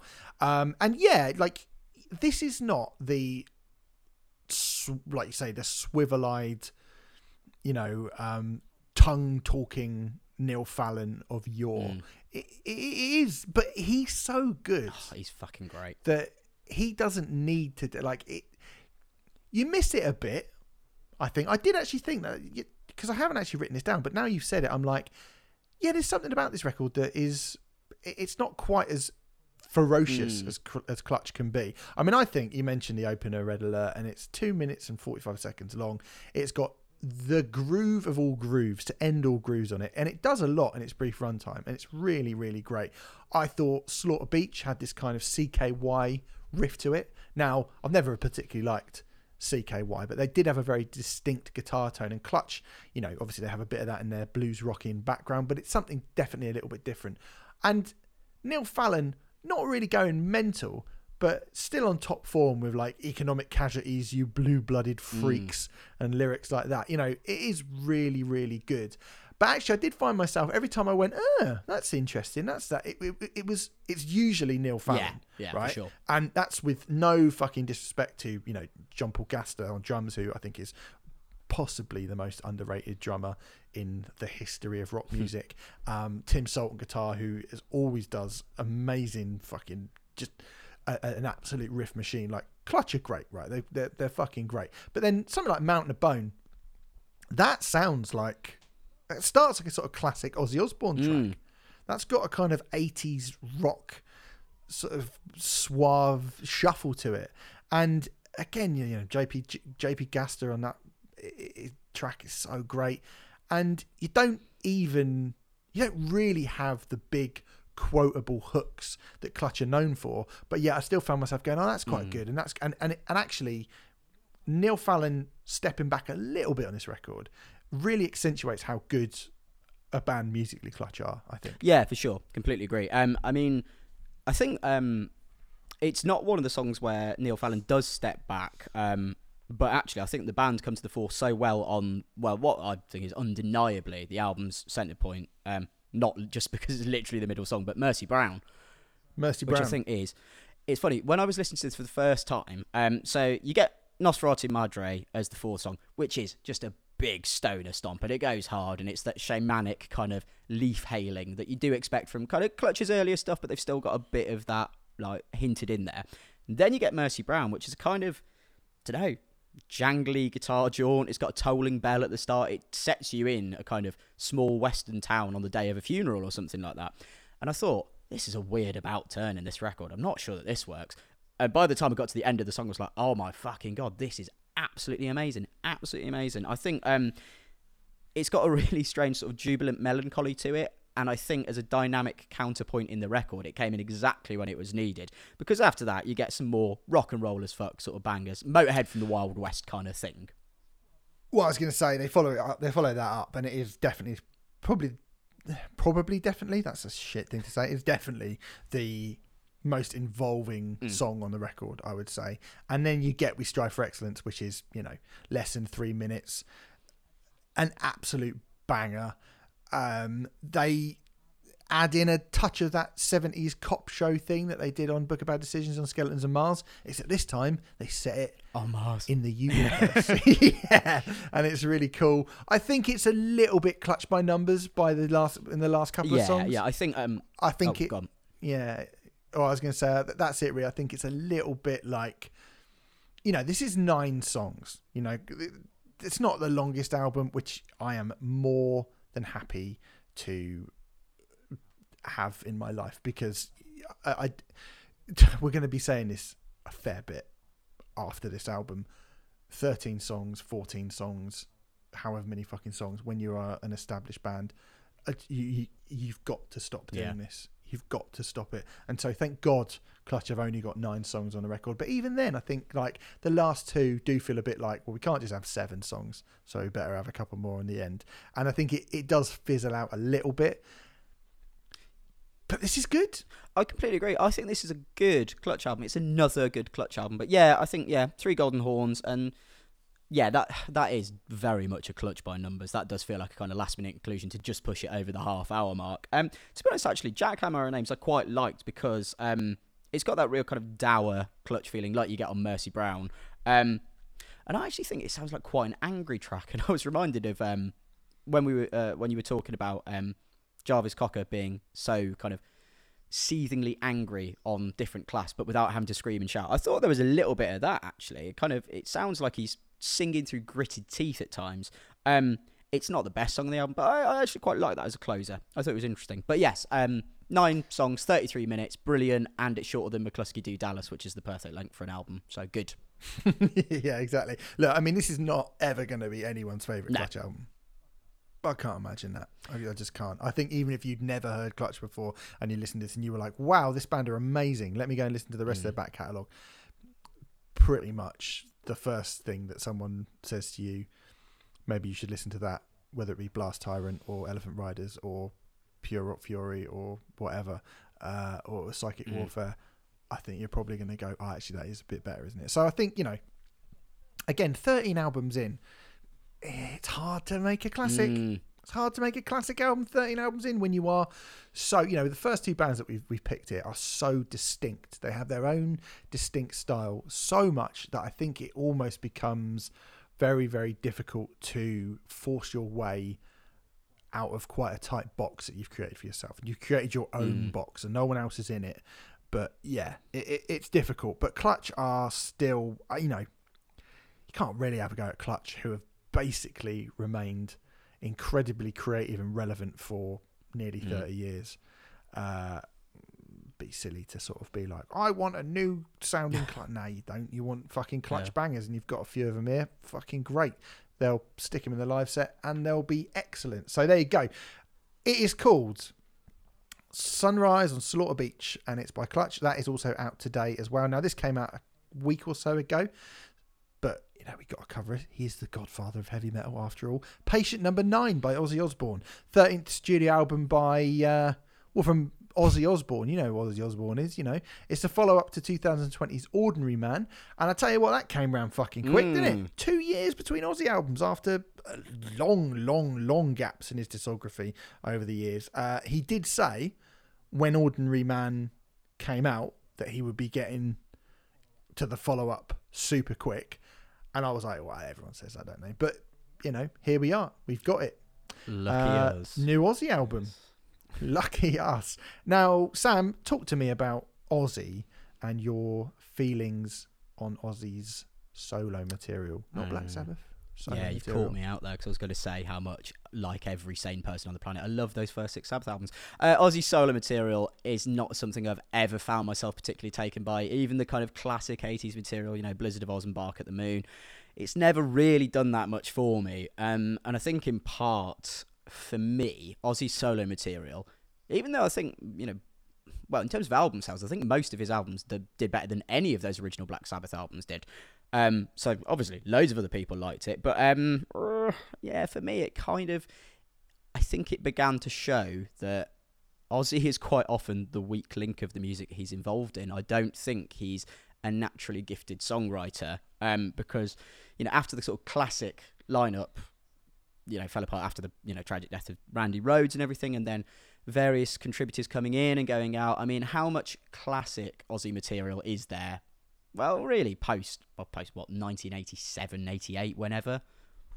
I personally am a bit of a sucker for Perry Mason and that whole Osmosis time, but then I suppose that's when I first discovered Ozzy's solo material, so maybe I'm a wee bit biased. Maybe, but I mean, people understandably love Ozzy. I don't think it's just a reverential thing because he was part of Sabbath. I think people do genuinely really like and gravitate towards his music because it is basically just big hard rock bangers. Do I really need a new Ozzy album in 2022? I mean, not to keep beating the Sabbath drum, but like when Sabbath came back with 13, I mean that it was a disappointment. Let's be honest, it was not good. Like, I know lots of people like to think of it as one of the great comeback albums of all time, but it really isn't. So, yeah, I'll be honest. I didn't listen to... I think I listened to the singles from Scream, which was 2010, was it? Yeah. Yeah, I listened to singles from that, and I was like, nah. Ordinary Man came around, and I was just like, no need. I wouldn't have listened to this if you didn't want to review it, to be honest, mate. Fair. Okay, well, that's fine. I'm going to say that I don't know if I'm in the same boat as you, but I may be kind of paddleboarding alongside it, right? Because I prefer Black Sabbath to Ozzy Osbourne. Of course I do. And I never really was like huge on Ozzy solo material, really, up until I was probably about 26, 27. I liked Perry Mason, and there were bits and bobs. I remember hearing Osmosis and being like, that's all right. But then you get into heavier stuff and you go, there's bloody Machine Head and Korn and all that kind of stuff now, like fucking bollocks to this. But actually going back to Ozzy stuff, I think he's got a really good back catalogue. He's got a really good greatest hits back catalogue of stuff, Ozzy. And I was surprised at how good Ordinary Man sounded. And although it goes without saying, this album is 61 minutes and 10 seconds long, and it does not need to be anywhere near that length whatsoever. It does not. It could, I think if I was to say it could chop a quarter of the album's running time off, it could chop a quarter of the album's running time off, and it could chop some more off after that as well. I mean, the minimum it should be cutting off is 15 minutes. The absolute minimum. I think there is a really satisfying level of meaty production here on this album. Ozzy, as a vocalist, as a performer, as a person, he's in a lot of health troubles. He is way past his best, and he needs propping up, and he needs help. And I think the production on this is dead good. I think the first song is great. It does not need to be 7 minutes long. No, it does not. It does not need to be 7 minutes long at all. But like a lot of Ozzy Osbourne albums, the music here and the production, it saves it from Ozzy. Because I think Ozzy, his voice is obviously... He will not sound like this live. Of course he won't. He won't sound anything like this live. But I think you get stuff like... the second song, great bass line, great riff working in tandem together on Immortal. Mike McCready from Pearl Jam coming in, sounds ace, and classic Ozzy. But the thing about Ozzy is, which I think is slightly underrated about him, is he can pen a catchy as fuck melody. Even if he can't sing it anymore, he can imagine it. Even if he can't actually sing it, he can imagine it. When Eric Clapton turns up, and to give him his credit, Eric Clapton, you listen to the song he's on, and you can tell it's Eric Clapton because it's boring and rubbish. No, I jest. I mean, look, it's not a great song particularly, but the kind of hey, 60s psych vocal hook on it is super catchy, and Nothing Feels Right. The Lennon-y, John Lennon-y chorus on it, I think is great. I think obviously it runs out of steam. There's a song called God Only Knows, which sounds like fucking Meatloaf. But there are hooks on here. I think Degradation rules when Tony Iommi comes back again, because I think the first time Iommi comes along, it's a bit ploddy. And I know Ozzy's got to have some sort of ploddier, slower material on for the live show, but I think there's no excuse for that on the record. I think when Iommi comes back in on Degradation Rules, the riff is really fucking good. It sounds like a really good Iommi riff. You know, fair play to Ozzy. He sounds this sounds like an Ozzy album. It sounds like a modern sounding Ozzy album. Is it his best? Definitely not. Is it a classic? Absolutely not. But I think it's way better than it has any right to be whatsoever. And it's got hooks. It's got actual fucking hooks. They won't sound like this live, but on record, I think it sounds really good, to be honest. I completely agree in terms of the production. I think the production does save it from what, by all rights, should have been quite a poor performance from Ozzy. And to be fair to him, I mean, I don't know. I wouldn't be surprised to find out there'd been some studio trickery and some post-production cleaning done. But he sounds quite good. You cynic. What a cynical world we live in when a man accuses a legend like Ozzy Osbourne of not sounding like he does on record. That's madness. Yeah, no, you're right. Actually, yeah, we should just give all legends a pass, like the 4 and 5 stars it's been getting everywhere. Yeah, definitely. But yeah, Ozzy does sound. He sounds good. Like his vocals sound quite well. They sound quite good, I would say. I think it's interesting where you say about sort of Ozzy's ability as a songwriter and kind of penning a melody and stuff, which he has proven in the past. I think there are hooks on here. I don't know that many of them really grab me. I mean, for me, there's one standout track, and it is Immortal, basically, because it's short and it's got a good propulsive riff on it. I like that song. The rest of it, most of it passes me by, and the bits that do grab me are usually for the wrong reasons, like Degradation Rules. I think I don't want to hear a 73-year-old man talking about autoerotic asphyxiation for the subject of his song. No. I don't need that. I'm sorry, I don't need that. However, going back to the songwriting point, I don't know if you looked at the songwriting credits for each track, because I was curious as to sort of how involved each of the, the different contributors and stuff were, the people who were noted as a feature, and then just to see who the backing band is these days. There's loads of people who appear on different tracks who aren't credited as a featured artist. The one that I came across was Ali Tamposi, which was not a name I'd heard before. Do you know Ali Tamposi? I feel like I know the name, but no, I don't know that I do. She's an American songwriter, best known, she's written a lot of songs, but she's best known for co-writing Stronger by Kelly Clarkson and Youngblood by 5 Seconds of Summer. The Prince of Darkness, indeed. And, I think those hooks, they probably were a collaborative effort. And, there are some good melodies on here. I don't think that... the album really doesn't need to be this long, and most of the songs don't need to be the length they are. Particularly, as you say, the opening track, Patient Number 9, why is that over 7 minutes long when nothing happens in it? Like, nothing changes until about the 6th minute, and then you get a slightly different riff, and then it goes back to the same thing. This happens with all legacy acts and bands and things like that, is that they get to a point where they're in serious need of an editor who will tell them, no, get rid of that, cut that, chop that, remix that, etc. But unfortunately, they get to this kind of stature where they are just unquestionably revered. That is true. Yeah, that is true. Look, this needs some fucking proper cutting down. Serious cutting down. Yeah. Definitely. I think there's about 6 songs that have hooks big enough to justify it being... And it could be an 8-song album that you go, God, that's really good. And it would still not be perfect. Do you know what I mean? Yeah. So, I don't know, man. I went into this expecting nothing.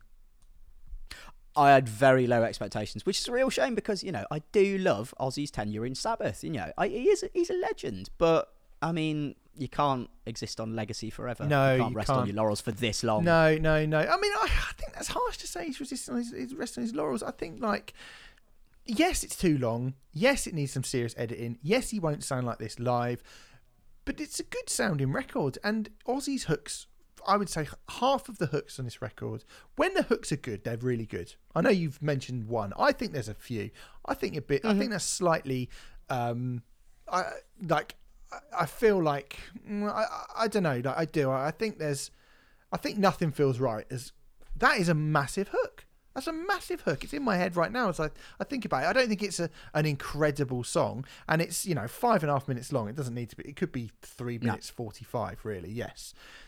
But I think the hook itself, you know, did Ozzy write it? Did Ali Tamposi write it? I mean, I was looking at Ali Tamposi's writing credits, and there's a lot of stuff that she's done. Yeah, so like, you know, she's not an idiot. And you've got like No. Duff McKagan is a writer on it. Taylor Hawkins has written a couple of songs as well. 3 songs on here. So, you know, it's maybe it's because I went into it going, steel yourself, because Ozzy's just not good. Even after the last album being all right, like far better than I thought it was going to be. You know, you just look at Ozzy and stuff, you think like, is this guy going to come up with great music in 2022? No, probably not. And so that was sort of how I went into it. And I think it's all right. But it is too long. I mean, it's so too long. Yeah, I mean, I would say this is sort of just below the par of all right for me.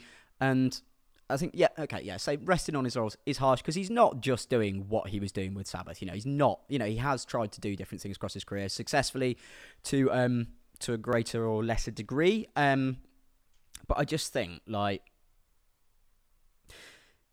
it's, again, putting musicians on a pedestal, which is a really, really irritating thing, broadly anyway. But this album's really highlighted it for me. And it's like, this is an Ozzy album in 2022 that is too long. It's very wildly inconsistent in terms of quality. I don't think that's unfair to say. Nope. And yet it's getting 8 out of 10 across the board. And it's like, well, if this came from, I don't know, if this came from a pub band who just got their first major record label deal or something like that, this would not be getting the respect it's being given. No, it's true. What would you give it out of 10? Oh, God. I think if I was being kind, I'd maybe give it a 5. Yeah, I'd give it a 5. Yeah. But I think I'd have to be in a good mood when I was filing my copy that day. So not today then. Not today. Anyway, Patient Number 9 by Ozzy Osbourne is out now. Oh, also, what's with all the Monty Python shit on it? All the fucking end. That's the worst thing about it. Piss right off. Yeah, I mean, God, absolutely. He's going, oh, mummy, for the like after songs. It's like, what are you doing? Shut up. The song's over. Like, no one needs to hear this. Stop it. Behave. That's about 15 minutes you could cut out right there. Yeah. Patient Number 9 by Ozzy Osbourne is out now. Put your fingers in your ears to the end of each song for like 3 seconds, and you might have to hear those bits if you haven't listened to it. Let's move on to our next record, which comes out today if you're listening to this podcast. The Devil Wears Prada, Color Decay, the 8th studio album from the Ohio metalcore stalwarts to follow up to their 2019 album, The Act. Now, The Devil Wears Prada, gods in the world of metalcore. In many ways, modern metalcore particularly, I think. Now, the Devil Wears Prada, they were a big deal for a little bit, weren't they? They were considered the kind of exceptional upcoming artist in that scene around the sort of late 2000s. And I actually got their 2011 album Dead Throne. I think it was in my top 20 albums of the year that year. I actually really liked it, but that was pretty much all that I really knew or know about this band, really. I haven't gone back and listened to Dead Throne, although I do remember quite liking it, and I had a few years where I listened to it a lot. They did something a few years later, and I was a bit like, oh, I'm not as keen on this.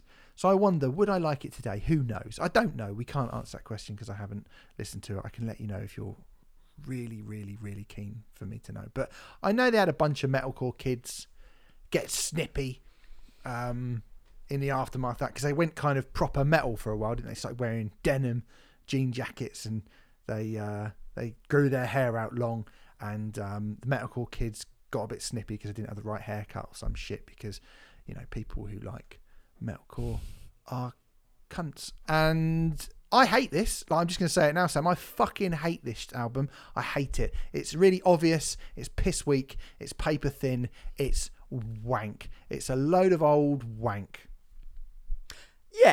Yeah. I mean, you said, we'll do The Devil Wears Prada. That's out this Friday. Can I start this review, Steve, by asking, why did you want to cover this? And that's not meant to be an antagonistic or targeted thing. I am genuinely curious why you thought this would fit into this week's show at all. Well, because I looked at stuff like Behemoth and Clutch and Ozzy and Megadeth and The Who and some of the other things that we're going to talk about, which are slightly less well known. And I thought to myself, what's a broad spread of what metal looks like in the last couple of months? And we thought about doing Bloodbath, but I was like, well, we've got 2. three really quite extreme sounding records. And I thought we haven't really got anything that represents that sort of side of rock and metal in this part of the review. And I thought to myself, well, Devil Wears Prada, everything I know about them is that they sort of eschewed that scene that they came from and tried to do something a bit different. And also I had memories of going, I quite like this when Dead Throne came out.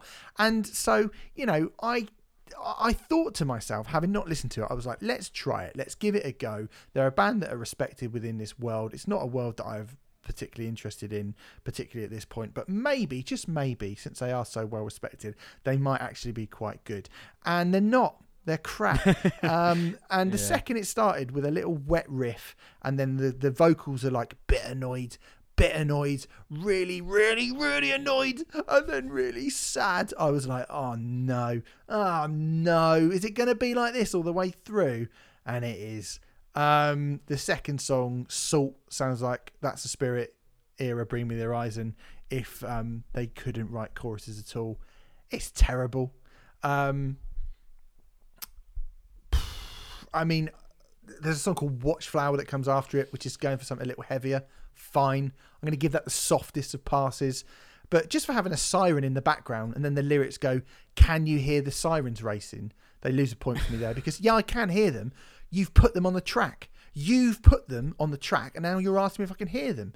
Can you hear our shit guitar riff that sounds like Architects? Yeah, because you've written that and recorded it and put it on your album. So, yeah, I can hear it. The Devil Wears Prada. So, yeah, that's why I decided to sort of bring it in just for something a little bit different. I didn't know it was going to be this crap, Sam. I didn't know.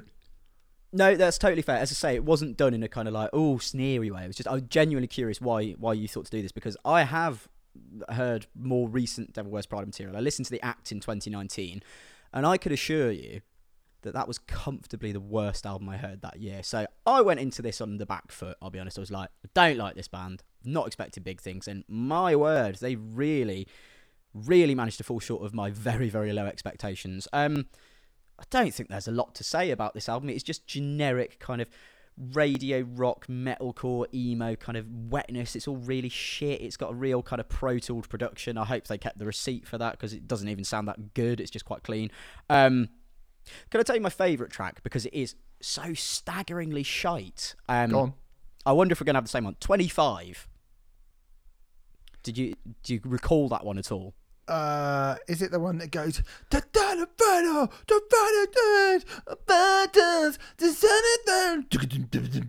that one? Yeah, you've got it spot on, actually. Yeah. Oh no, wait, that's all of them. That's every single song on this record. Yeah, it's the one that is La Dispute, but even more mawkish and unbearable. It's just a man screaming over a piano. But you get to this bit where he goes, "But April, the snow was melting." Oh, it's fucking hilarious, mate. It's so funny. It's like that's a song where, okay, if you'd written that after your first breakup when you were 14, you'd kind of let you get away with it, and you'd be like, I'm not going to bring that up again because I know you'll be embarrassed about that in a few years. But these people are in their 30s. This album is actually pathetic. I mean, to be honest, going through, making my notes and everything, got to the point where I was like, I'm just going to put a silly word at the end of my little kind of reminder as to what the track's like. And then by the time I got to Cancer, I've put nothing to say with this one. I'll just go with poo willy bum, fuck off you dreary bellends. Yeah, fair. I mean, look, I'm gonna do a little bit of the good stuff. There's quite a good riff on the song Noise, and the chorus of the song that sounds like a sort of Baby Touche Amour, which is Trapped, is okay. But then there are other things. Is there anything on the planet worse than the metalcore ballad? I'm not sure there is. And there's a song on this called Broken, and it's dire. Of course, when metalcore is done right, it can convey emotion better than any other genre. Sure, of course it can. There's a song called Fire that uses that pop thing and puts auto-tune on his vocals. And it's like, lads, you are not good enough to do that. I appreciate you being so blatant at bandwagoneering and bandwagon hopping, but you are not good enough to do it. I mean, it's a brilliant admittance that you are fucking shite hack cunts. So thank you for making that so obvious for people who didn't quite get it after the first 7 tracks, but you're awful at that. Do not do that. Yeah, the people who were not there already. I mean, to be fair to Fire, there was a point in it quite near the beginning where it's like, oh, hang on. Are we getting a bit of fucking self-awareness from The Devil Wears Prada? Because there's a lyric that's the pain, the tribute, and recycled songs. And it's like, oh no, I didn't pick we're up not. on that because it all just sounded like to me. But yeah, every song title is one word apart from 25, which is hyphenated, which shows absolutely no imagination. And the songs are called things like fire, cancer, noise. Whatever word will make people go, oh, this must be a serious subject. It's called cancer. And that chorus, I hope that it's cancer and not something else. Yeah, we've all been there, haven't we, mate? We've all been there. I mean, look, I don't really have anything else to say about this record, but I'm going to leave the end of this review. I'm going to posit a question. Devil Wears Prada, of course, known for being a kind of Christian metalcore band. If God was real, would he really let your band be this shit? Devil Wears Prada, album worth nada, more like 1 out of 10. Fuck off. You're rubbish. And you could be like, oh, what a surprise. You reviewed a modern metalcore album and you're just slagging it off. I'll tell you what, if any of you think that, suggest a good one of these albums for me to listen to. Suggest a good one of these albums for me to listen to. Because if this is like one of the best of these bands, of course I'm not going to like it. Of course I'm not going to like it. This is awful. I mean, how thick have you got to be to like this? This is worse than Rob. We were talking about Robson Jerome the other day. Robson and Jerome started with like the fundamentals of a good song. Yeah. I mean, this is bollocks. It's absolute bollocks. Yeah, this is fucking dog shit. I mean, I'm sorry, I know you've done that great kind of question to end the review on a positive, but I thought, actually, I wonder what other people who do like modern metalcore are making of this. And I've seen reviews of this that have been giving it like 7s, 8s, 9s and said, oh, they're still the absolute bastions of the scene they came from. It's like, well, it must have been a fucking piece of shit scene then. I'm gonna say this, right, for where metalcore is right now. We've spoken before about the indie landfill era and how the mid 2000s was such a terrible thing for music. I then was like a few years ago, do you know what? I think this whole mumble rap, SoundCloud rap, sort of 2015 to maybe 2019, your little Xans and stuff like that. And, you know, Post Malone has actually massively gone up in my estimation over the last few years, although I don't like that fucking album that everyone was going on about. I still think that's bum. But, right, I was like, that might overtake that indie scene. Metalcore right now, and the shit that I hear from it, it is worse, definitely worse than indie landfill. Definitely worse. Because I chuck in, if bands like the Future Heads, and I mean, I think the Kaiser Chiefs are better than this. That first Kaiser Chiefs album is better than this. There are some of those bands that are fucking rubbish. The Hoosiers and Scouting for Girls and The View and the Kooks and shit like that, and the Fratellis. But there are a couple where you go, yeah, you know, like I think the Future Heads are quite good, and I think like there's some all right stuff. We touched about the Bravery. It's like at least that is a catchy, well-made song. None of that, and I haven't heard anything that makes me think this has anything good going for it at all. Modern metalcore, literally, you have stealth-like crept into the position of possibly the worst genre, the worst era, and the worst genre of music combined. You are beating out indie landfill. You are beating Razorlight for being bad at music. Fucking dreadful. So please, like, I'm not being, you know, if you've got something that you think that you know, you're like, do you know what? You're wrong, actually. This is really artistically interesting. And if you send me Ice Nine Kills, I'm just going to laugh in your fucking face because, like, I don't need to listen to L-Storm holding a fake bloody knife. Do you know what I mean? Like, fuck off. Yeah. So, like, reprehensible shit, this is. Reprehensible shit. Terrible. Fucking terrible. Fucking Carl from Of Mice and Men didn't die for this, did he? Or whatever his name is. Oh, I don't know. Pedo one. Let's move on. That's Devil Wears Prada. I've forgotten what the name of the album is already. Let's move on to The Who, Rumble of Thunder, the second studio album from the Mongolian folk metal band, the follow-up to their 2019 debut album, The Gereg. Now, I never listened to that record, but I have heard bits and bobs of this band, and I thought it at least sounded a little bit different to most of the stuff that was being sort of hyped up massively in the metal world, but not really enough to make me go out and want to listen to an entire record of it. Sam, The Who, what are your thoughts and feelings on this band before we get into the records, if you have any? I'm pretty much in exactly the same position. I'd heard a couple of bits and bobs. Their cover of Sad But True was sort of quite widely shared online, so I did check that out, and it's like, yeah, it's cool. It's an interesting take. I do wonder how long they'll be able to keep up the gimmick, I suppose, which feels like a harsh thing, because obviously they are playing sort of traditional Mongolian instruments. It's where they're from. It's the culture they're a part of. But I think the way it's being sold, kind of as a band, it's like, I don't know what kind of shelf life they're actually going to have as cover stars of magazines or whatever. Although, I mean, to be fair, they're playing Rock City in November or December, so, you know, they're clearly guarding an audience that, I mean, I would assume will still be going after this record, so... Yeah, I would have thought so. I mean, look, they seem to have really captured people's imagination quite a lot. And people really, really do like this band a hell of a lot. Like, they seem to really, really have a strong following of people, and not just like they've got a lot of. I mean, they're playing the Roundhouse. Wow, are they? In London as well. So, you know, that is pretty big. Like, not only have they got a lot of people interested in them in a very short amount of time, the people who like them seem to absolutely fucking love them. So I was kind of interested in this as a record and to cover it. And, you know, like, I don't know what they're saying at all. Again, it's 13 songs. It's 68 minutes. Come on, lads. Come on. 68 minutes. No. But I actually rather enjoyed this. I don't think there's a lot in the way of particularly interesting, dynamic, stylistic deviations throughout the record, but it is at least something a little bit different. It's lots of deep, rumbling grooves that are quite catchy instantly, lots of thick, interesting sounding backing vocals, a lot of thudding, thumping stuff. You know, it stays in the same place quite a lot. But there's a song called Mother Nature, which nicks the vocal hook from Take a Bow by Madonna and the solo from November Rain and turns it into a Who song. And I was like, this is cool. It is nearly 7 minutes long.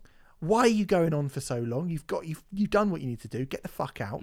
But yeah, broadly speaking, that kind of like Metallica stomp meets Mongolian folk music meets, I don't know, something entirely alien to this scene in general. It was at least unique and different and interesting enough for me to go, all right.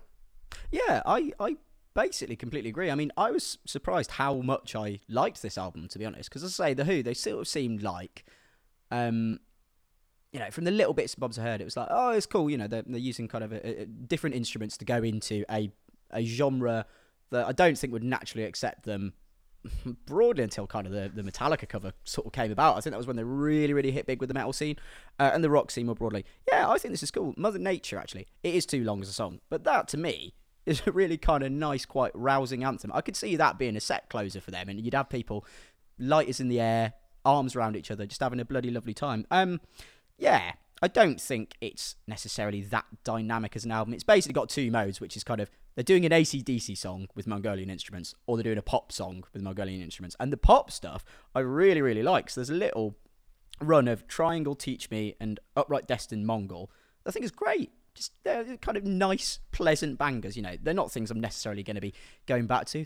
I mean, this won't be making my album of the year list. Even if I was writing for a specifically metal magazine, it probably wouldn't sniff my 20. if you're writing for a folk metal magazine. Yeah. Even if I was writing for a Mongolian folk metal magazine. But, I mean... I can only think of 19 albums this year. No, it's not going in. It's just not. I'm not turning it in. My favourite one, I mean, God, I'm not going to pronounce this well, so sorry for butchering, but Bileji?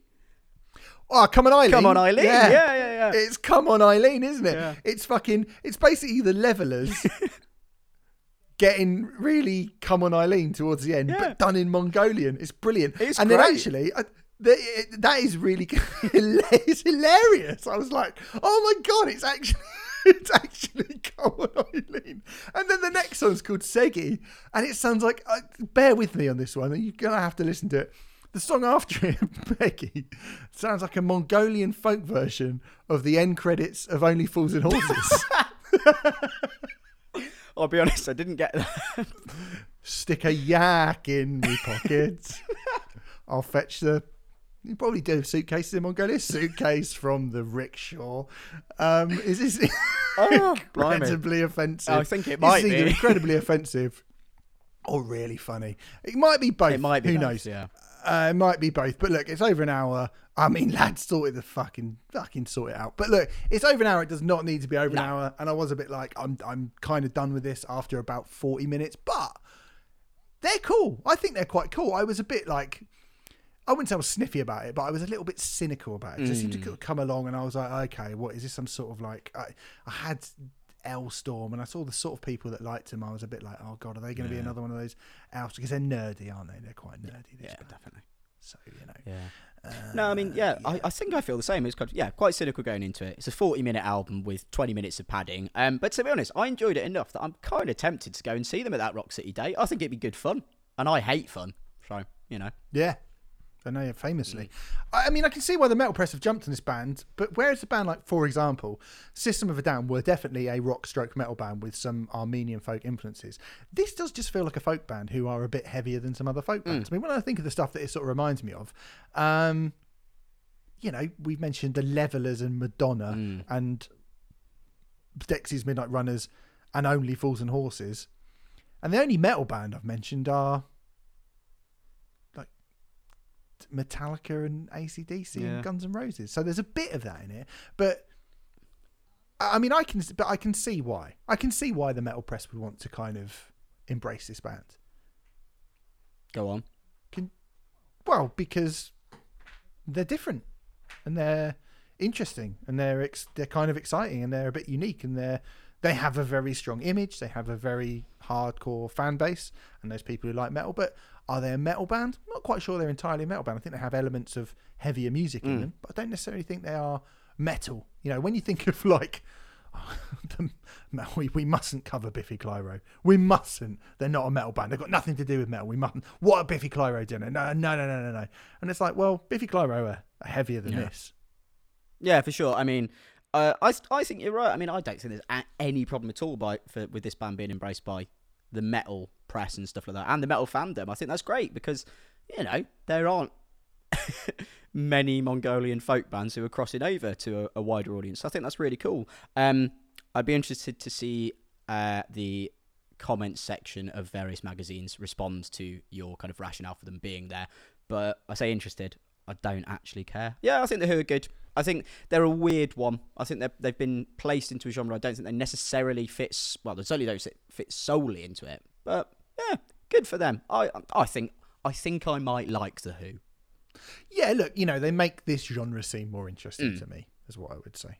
And they're catchy, they're catchy. Like I say, they're catchy and they're fun, they're interesting, and it's unusual and good. Yeah, like this is pretty good. Too long, but good. Rumble of Thunder by the Who, that's out now, as is from today. Stake, Love, Death and Decay, the second album from the Belgian band now known as Stake, formerly Stake number 8, the follow-up to 2019's Critical Method, which we reviewed here on the podcast. I was very nice about the old Stake number 8 on the old Metal Hammer podcast days. I really, really liked whatever that album was called from back then. I can't actually remember what it was called, but they're a different band now, basically. They've got a different name, spelt differently, taken a few of the words out of the title as well. And this is not a complete departure from their old sound, which was a kind of Melvinsy, riffy, hardcore thing. But they have certainly added a few more bits to it, a bit more melody, a bit more alternative indie influences, a bit of gothy, post-punk, chromatic chime to it as well. They're becoming a very good band, I think, Stake. Very good. Yeah, I would agree. So Stake, when they were Stake number 8, I remember reading about them in Metal Hammer, and I have always had, and I think I always will have, a really deep level of cynicism when people are saying, "Oh, this band's really, really good." Oh, and they're also still teenagers. I'm like, I don't believe they're actually any good if they're still teenagers, which is mad to think because fucking Metallica were like 16 when they formed, whatever. Silverchair. Yeah, there's plenty, mate. There's plenty. It's my own failing. So I never really checked out State number 8, much to my own kind of my own shame, I suppose. Because this is fucking great. I listened to the last one, Critical Method, after the very positive review it got on this show. I think this new one's really, really good, actually. I think there's an interesting kind of, I don't know, dynamic journey it takes you on, starting with that kind of, I don't know, doomy post-metal-y dirge that is the title track, I feel. But it's got a much cleaner tone than you'd expect, rather than the crushing distortion for a genre like that. I mean, I think it almost lends more weight to how tortured the vocals sound on that track. It sounds properly heavy and quite almost evil, to be honest. And I think you're absolutely right. Yeah, there's goth and post-punk and stuff in here, and I really like, so the song "Fuck My Anxiety." It's got a cool sort of chunky, swaggering, but also quite jagged riffs. It's like Dillinger gone really accessible almost, because it is in kind of weird frenzied time signatures. But I really like that. I think that epitomises the album, and I was assumed the band, because it feels like it's got a wry smile behind it, because a song called "Fuck My Anxiety," I mean, it's clearly poking fun at that kind of bands like the Devil Wears Prada, quite frankly. Yeah, as they should do. I mean, fuck My Anxiety. I've put, it sounds like a thrash version of Unsane. It's great. I mean, there's shit like, Zone Out at the start of that sounds like Biffy Clyro mixed with Hawkwind. You've got stuff that reminds me of a much more riffy but also more cerebral version of something from Jupiter by Cave In. The first song's 7 minutes long, and it kind of starts with a very, very harsh guitar riff, not a million miles away from something like Willhaven, and you expect it to just explode and pummel you, but it does go into this dreamy, more cerebral thing. And I think like they've managed to get that balance really, really right on this record.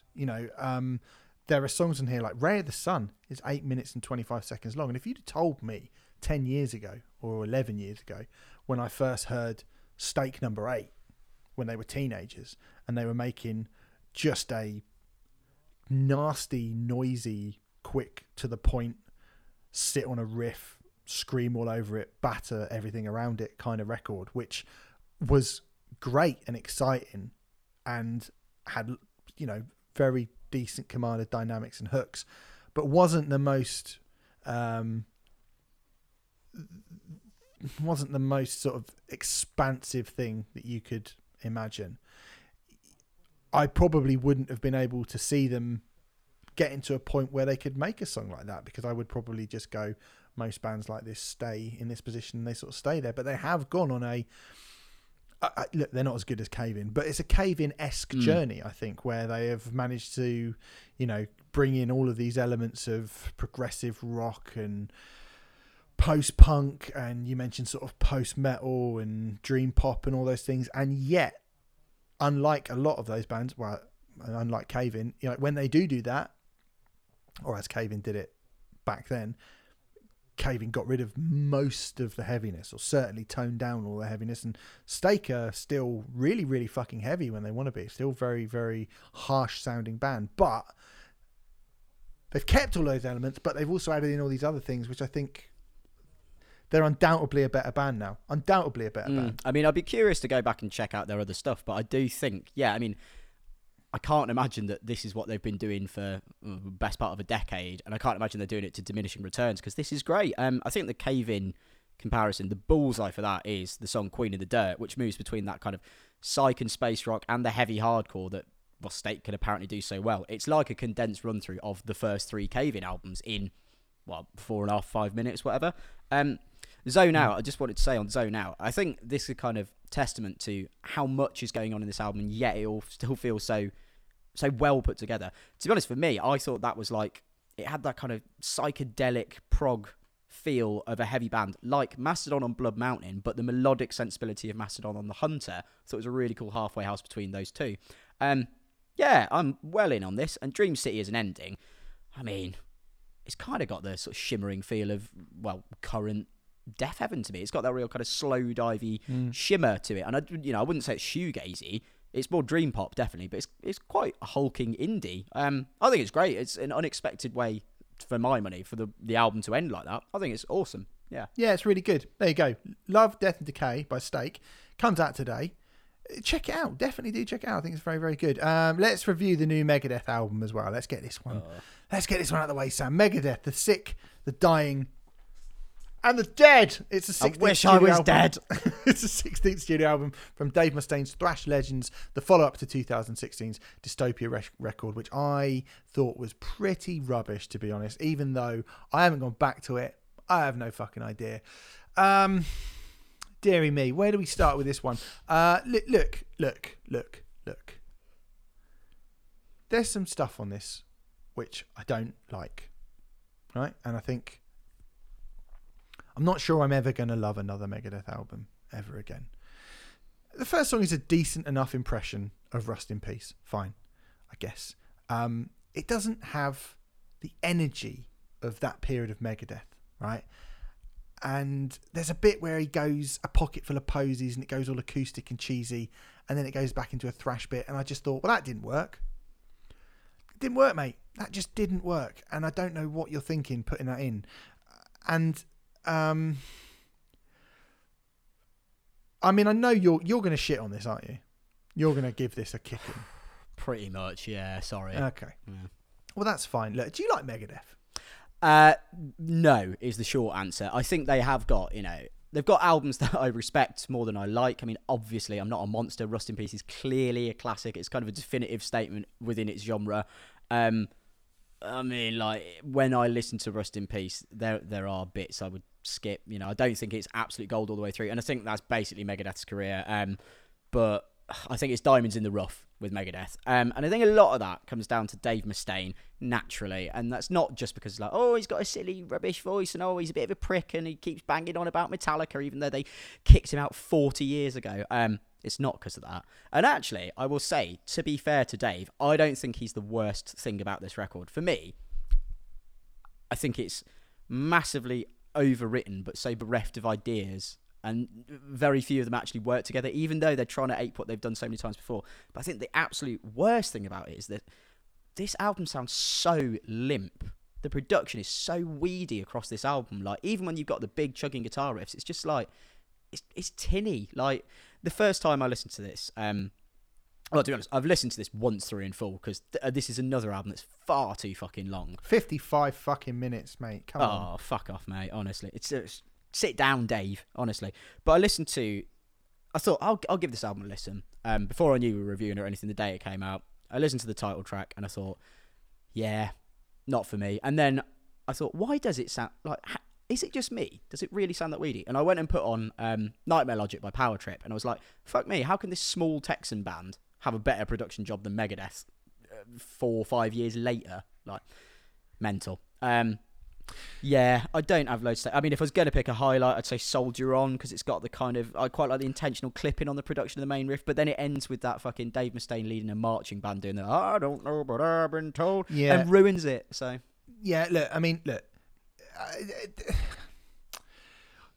Life in Hell, decent riff. Night Stalkers with Ice-T is not a great song. And when Ice-T comes in, he's more part of a build-up rather than the aggressive part. Yeah. And when you've got Dave Mustaine then delivering the aggressive part, that doesn't make sense to me. No. 6.5 minutes long. Doesn't need to be 6 minutes long. Followed by another 6 minute long song.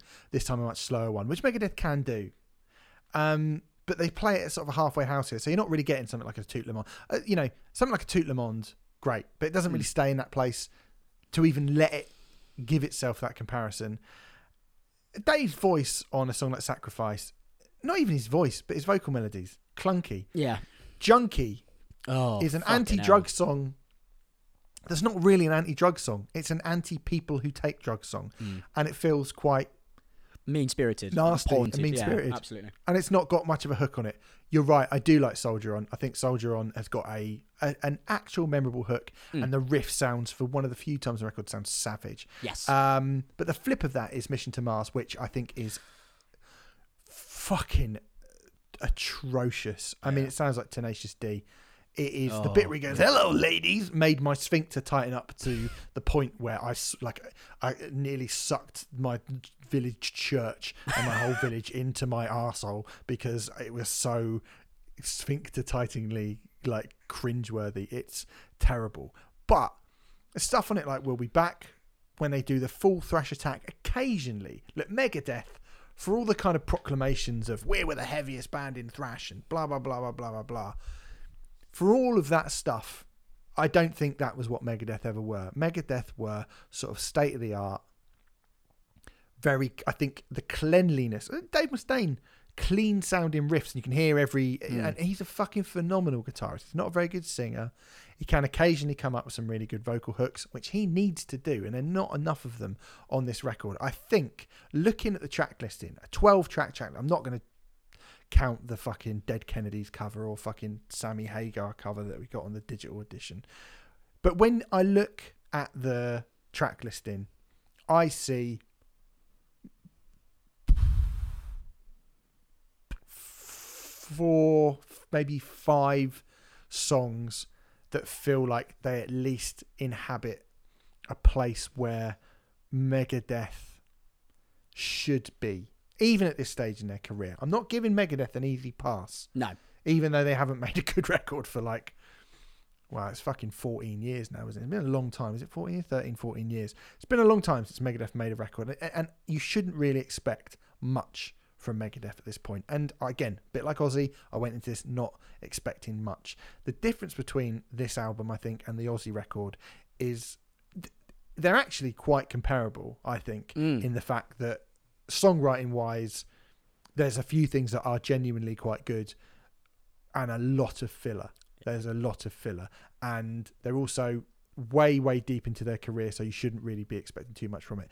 But despite that, I think the Ozzy album succeeds on the strength of hooks and the production, whereas the Megadeth album, it not as much. And I think it's a shame, because I do genuinely think there are a couple of songs on this record, Life in Hell, Soldier On,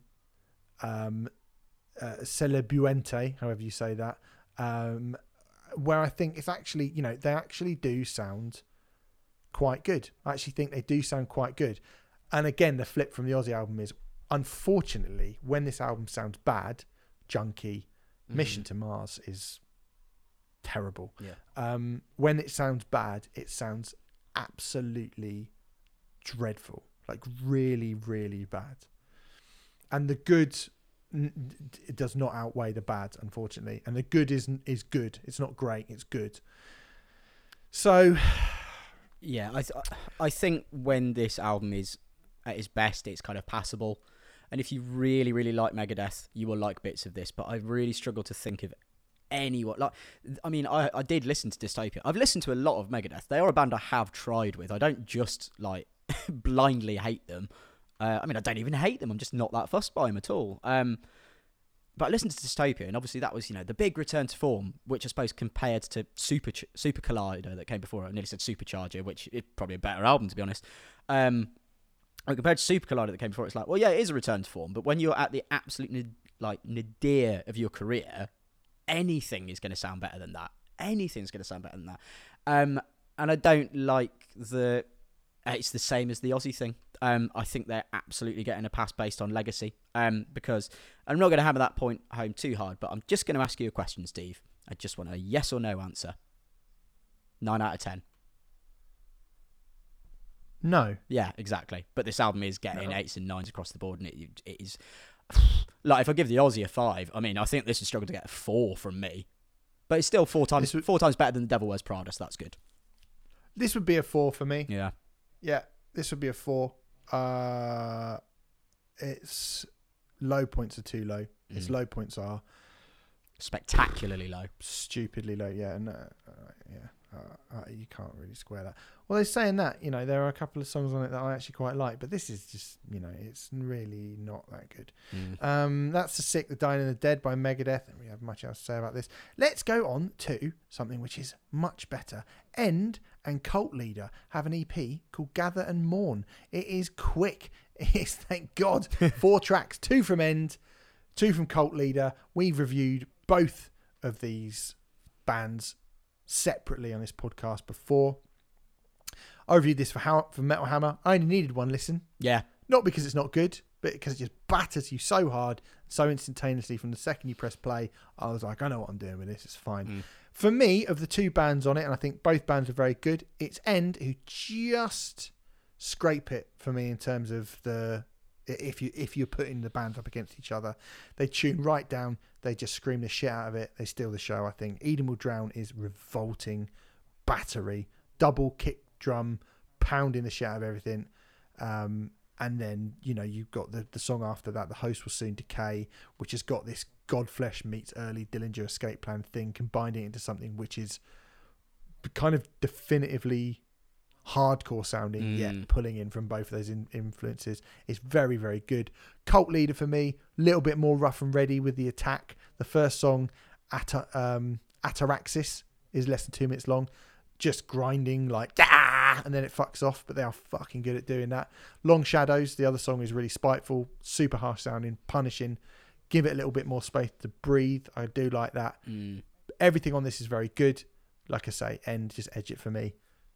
That's my review, basically. So I haven't even brought you in at all, Sam, but that's what I think. That's quite all right. I mean, I basically agree with you. I mean, given that this EP, so the split EP is 13 minutes, I mean, this can be a really short review. This is fucking great. I think I probably would just give it to End as well, because, yeah, you've basically got the kind of ultra-heavy power, violency, hardcore for their opening track, and then, as you say, Godflesh by way of Dillinger. I mean, The Host Will Soon Decay. I mean, I can't imagine what it'd be like to see that at either Outbreak or Damnation Festival. It would absolutely kick off when those bit crushed bass lines come in. It's fucking nasty as anything. But yeah, I think Cult Leader, brilliant as well. Their first track kind of goes into the power violency thing, but I think with a more noise rock sensibility, which I think's great. Just a lot of horrible feedback, lovely stuff. Yeah, and then Long Shadows. To be honest, I thought with the extra room to breathe, I thought it was maybe a bit black and hardcore. Maybe a bit Birds in Row, which is not a bad thing in my book. Yeah, it's close. I mean, I think End of the Blunt Force Trauma and then Cult Leader are the kind of more, like, I don't know, you've got a kind of a vice closing around your head. Oh, that's a nice, yeah. That is a nice idea, isn't it? Nice way to put it. Yeah, I would go and listen to this. If I were you. Yeah. Definitely. It's 13 minutes. Definitely go and listen to this. Yeah. Gather and Mourn by End and Cult Leader. That is out now. Right, let's move on to this album, which I'd be quite interested to talk about this one. Black Braid 1 by Black Braid, the debut album from the Adirondack-based, is that how you say that place? Adirondack-based solo black metal musician. He's an interesting character, this guy. There's influence from Native American culture within a black metal framework, essentially, which I'm not going to lie, Sam, I thought was a fantastically unique idea when I heard what this was. I was like, oh, what a great idea. I also thought that it might be quite hard to pull that off. But knowing, as I do, the notoriously accepting and reasonable world of black metal fandom, I thought people would give him plenty of rope and encouragement to continue to mine this as an idea. Yeah, I mean, black metal fans are basically tossers. Yeah, I think the elevator pitch for this is really, really fucking cool because, as we were saying at the top of the show, in the Behemoth review, it's like, well, black metal fans generally can be divided into Nazis and vociferously anti-Nazi camps. And I'd say this guy, definitely in the anti-Nazi camp, but he's got a very different perspective on it than certainly than I've ever heard in this kind of music, which I think is why Black Braid as an artist is getting a push. When I first listened to it, I kind of thought, yes, I like this. And you can tell it's kind of from that region of the world because it's got that kind of fiery intensity, like a Rotting Christ or something, even though I know Rotting Christ are Greek, but got that to it rather than the icy intensity of a Scandinavian, specifically Norwegian black metal band. To be honest, though, I think the big one for me, and I mean this as a massive compliment, I hear a lot of Alcest in this with the kind of emotive black metal, like almost straying into black gaze at times, but it's heavier than black gaze. It's more metallic than Black Gaze. But yeah, I think this is a really cool album. I think River of Time Flows Through Me. It's a grandiose black metal track that does blast beats and tremolo picks. It's great. And then Sakandaga, I think, would probably be the highlight for me. It's proper blisterer. I think that's got the more European sensibility to add a bit of swagger into the black metal as well. There's a little bit where you could kind of almost sway along to it if you weren't being absolutely pummeled by the percussion. Yeah, I think you've done a very good job at explaining that, considering you're talking about a subgenre of music which basically has one song. Look, I mean, this sounds like black metal to me, doesn't it? I mean, I think the production... Oh, yeah. yeah. So, like, I kind of wished for a bit more, to be like, maybe that sounds harsh, but I read the thing, I was like, oh, it's a shame that it does just basically sound like black metal, but then I suppose black metal just sounds like black metal, doesn't it? I think the production is super harsh sounding, and that's great, and that kind of that fieriness of it, and that kind of it doesn't sound. I think it's good that albums like this can exist now, and they don't have to sound like that kind of biscuit tinny, shitty fucking production sound, and that's it. And I think the first time it comes in, the slight change in direction that happens at first on that first song really makes it sound savage, and it's really, really good. And then you get some more sort of traditional instrumentation on the second song as the creek flows softly by, and I was like, oh, that's quite a nice little counterpoint to what's just happened. It's nice to be nice. And then it starts to sound like black metal again with Wicked. Who saw that coming? But again, it is good. His voice is really, really savage, and like Warm Wind is more of the sort of the what's it called, warm wind whispering softly through hemlock at dusk. Hemlock at dusk. Yeah. And that and the creek flows softly by. This is 6 songs, right? 6 songs over 36-minute plus runtime, right? So you've got 2 kind of basically like traditional sounding musical things mixed with like 4 black metal songs, and it would have been nice to hear them integrated together a bit more, I think. But again, I think that he does do it a touch. And that Warm Wind song, there's a kind of almost like out of tune guitar wail in the background, which gives this kind of discordant feel to it, which I thought was really, really good. It's not long. Like I say, 6 songs. It didn't get boring, and I think those. Do you want to call them interlude? I can't really call them interlude tracks. They're both it feels harsh to call them. Yeah, harsh to call them interlude tracks. But those 2 tracks that are very obviously different from everything else that goes on, I think they break it up really well, and I think they lean in on the ideological part of this project so much more clearly, and it's cool because it stops it from sounding like just one thing. Yeah. Continually. Yeah. Like, I think I've sort of hinted at it. Like black metal, not a very dynamic subgenre. No. Do you know what I mean? Like, not like there's not loads that you can do with that. There's more to black metal than this. No, there's not actually. Like it's so that's why I prefer listening to black metal inspired stuff. And I did sort of think to myself when I heard this, I was like, oh, that's really cool that he's going to sort of merge these 2 things in a Zealand Ardor-esque way. And I don't quite think they're actually merged together, but I think it's a good record. I think it is good. I don't think it's I don't know. I haven't seen any reviews of it, and I haven't seen any kind of discourse about it from fans of it. It seems like the sort of thing that would either be lauded for being super forward thinking or derided for not sticking strictly to the dogma of the black metal ideology. And I haven't actually read either of those things, so I don't know. I'm not really that interested in hearing either of those opinions because I don't think either of them carry that very much weight, really. I think they're basically, as an album, this is a decent enough record with a few little interesting enough stylistic deviations, but I think it could go quite a lot further. And I'd like to hear it go quite a lot further, to be honest. But this is what, Black Parade 1? Yeah, I mean, this is the first full length. Yeah. I mean, I think Sakandaga is the one where you get a little hint as to the merging together, because you do hear some of those sort of wind instruments in the background underneath the cacophony of black metal. I agree. I think this could do more, but I think it's a starting point. It's a really interesting one, and I'll definitely be keeping an eye on Black Braid. I think this could turn into a really, really interesting project. Yeah. I think it's pretty good, actually. Yeah, it is good. Anyway, there you go. Black Braid 1 by Black Braid. That is out now. And our final record, as we got through 10. Look at this. We've reached the finishing line. Saboteur, Skyggenkæmper, which is, I think how you say that. It is the debut album from the very, very odd indeed Danish stoner metal punks. But there's a bit more to this than just pure stoner metal punk as you might think, oh, well, I know exactly what this Scandi rock punk thing is going to sound like. This came out in June, and we haven't done it yet. And I got it in June and was like, weird, innit? Look at this, is weird. If you like a couple of the usual touchstones, the Cavelatax and Turbo Negros, cool. But also, if you like Primus and McCluskey and Caius and Ween and the idea of all that stuff sort of mixed together, I think you'll enjoy this a lot. They are a weird band. They wear like Doctor Doom off of not Doctor Fantastic Doom. What's Four. his name? Off of Fantastic Four. You think it's MF Doom?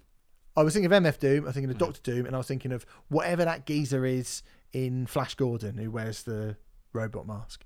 They wear those sort of masks, and they sort of seem to be talking about robots, even though they do it all in. I believe it's in Danish. Certainly not in English.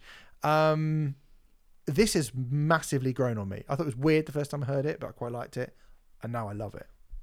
Cool. I remember you telling me about this album way back when. I think it was on the way to the Heck show at the Fighting Cocks, not Knuckles of Ice, sorry. And I was like, oh, I'll check that out. I mean, Primus and McCluskey by way of kind of Mastodon and Cavelatac, that sounds fucking great. And to be honest, they've got an unusually spelt name, being Danish, so I never was able to find them. I was like, I'm sure Steve will tell me about it again another time. And even when we were coming to review it, was looking at Apple Music, I was like, I can't find a band called Saboteur. And he was like, no, Saboteur, like with an O, with an umlaut. I was like, oh, okay. I'm really looking forward to spending even more time with this album because, first listen, it is quite bewildering, even though, ostensibly it is a kind of 70s inspired, fuzzed up stoner punk record. Although that being said, the second song, not going to be able to pronounce this, but Ropar Danmark, debut Mr. Bungle, isn't it? Debut Mr. Bungle. Fucking wicked that is. It's brilliant, mate. I think for me, though, the immediate highlight was just a sort of couple of listens under my belt. Orpor.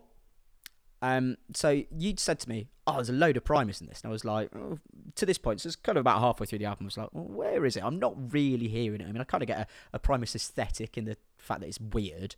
I don't really hear Primus until I got to this song, which is Harold of the Rocks off the end of Frizzle Fry. It's fucking great. I love this.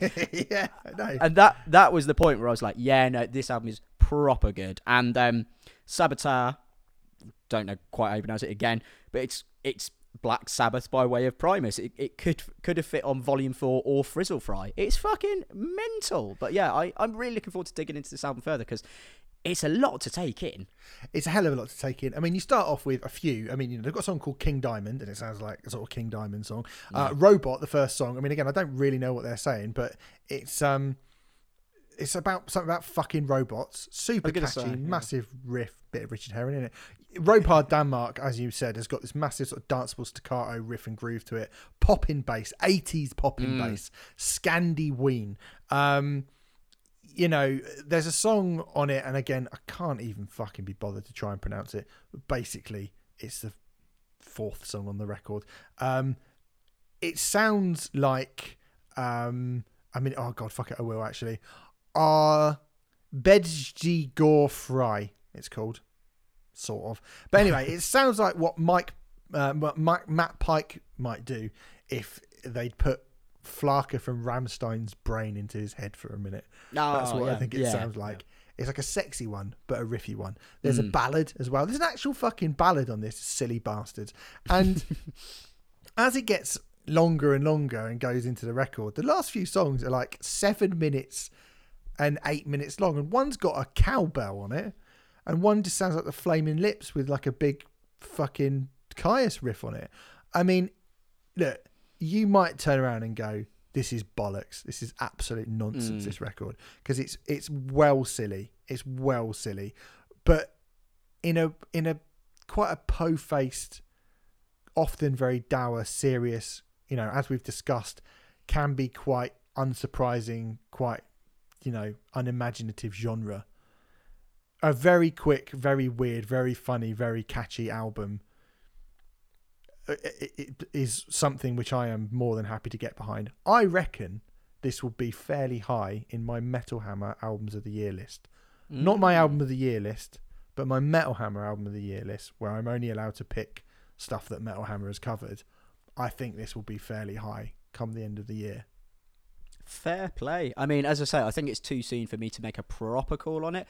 But yeah, if you like weird shit and stoner shit, you're gonna like this album. 99% of people in that Venn diagram will like this album. I think this is really cool. I can't remember it. Abergia Gurfry, however you say it. My note for that was, I think that takes more from the kind of noughties rock revivalism rather than 70s rock. And I basically said, it's like if Wolfmother weren't shit. Who wouldn't want that? Exactly. Yeah. No, you're right. Anyway, they're called Saboteur. That's SABOTO, like with a fucking thing through it. Just put in an O, I think it'll be all right. And the album's called Skeigenkemper. I'm not telling you how to spell it. Find it for yourself. I'm not your mum. Anyway, listen, thanks very much, guys, for listening. Go to patreon.com/Right Act Podcast. We will have some more stuff up there for you at some point, and sign up, go and listen to the Pulp special if you like. We'll be back next week. We're going to be catching up on either hip hop or indie next week, I think, or maybe even pop, because we didn't do the Rina Sawayama album this week. So I might whack it in next week. So I might do like a pop catch up next week. So look forward to that. We'll see you then. Enjoy the rest of your week, and God save the king.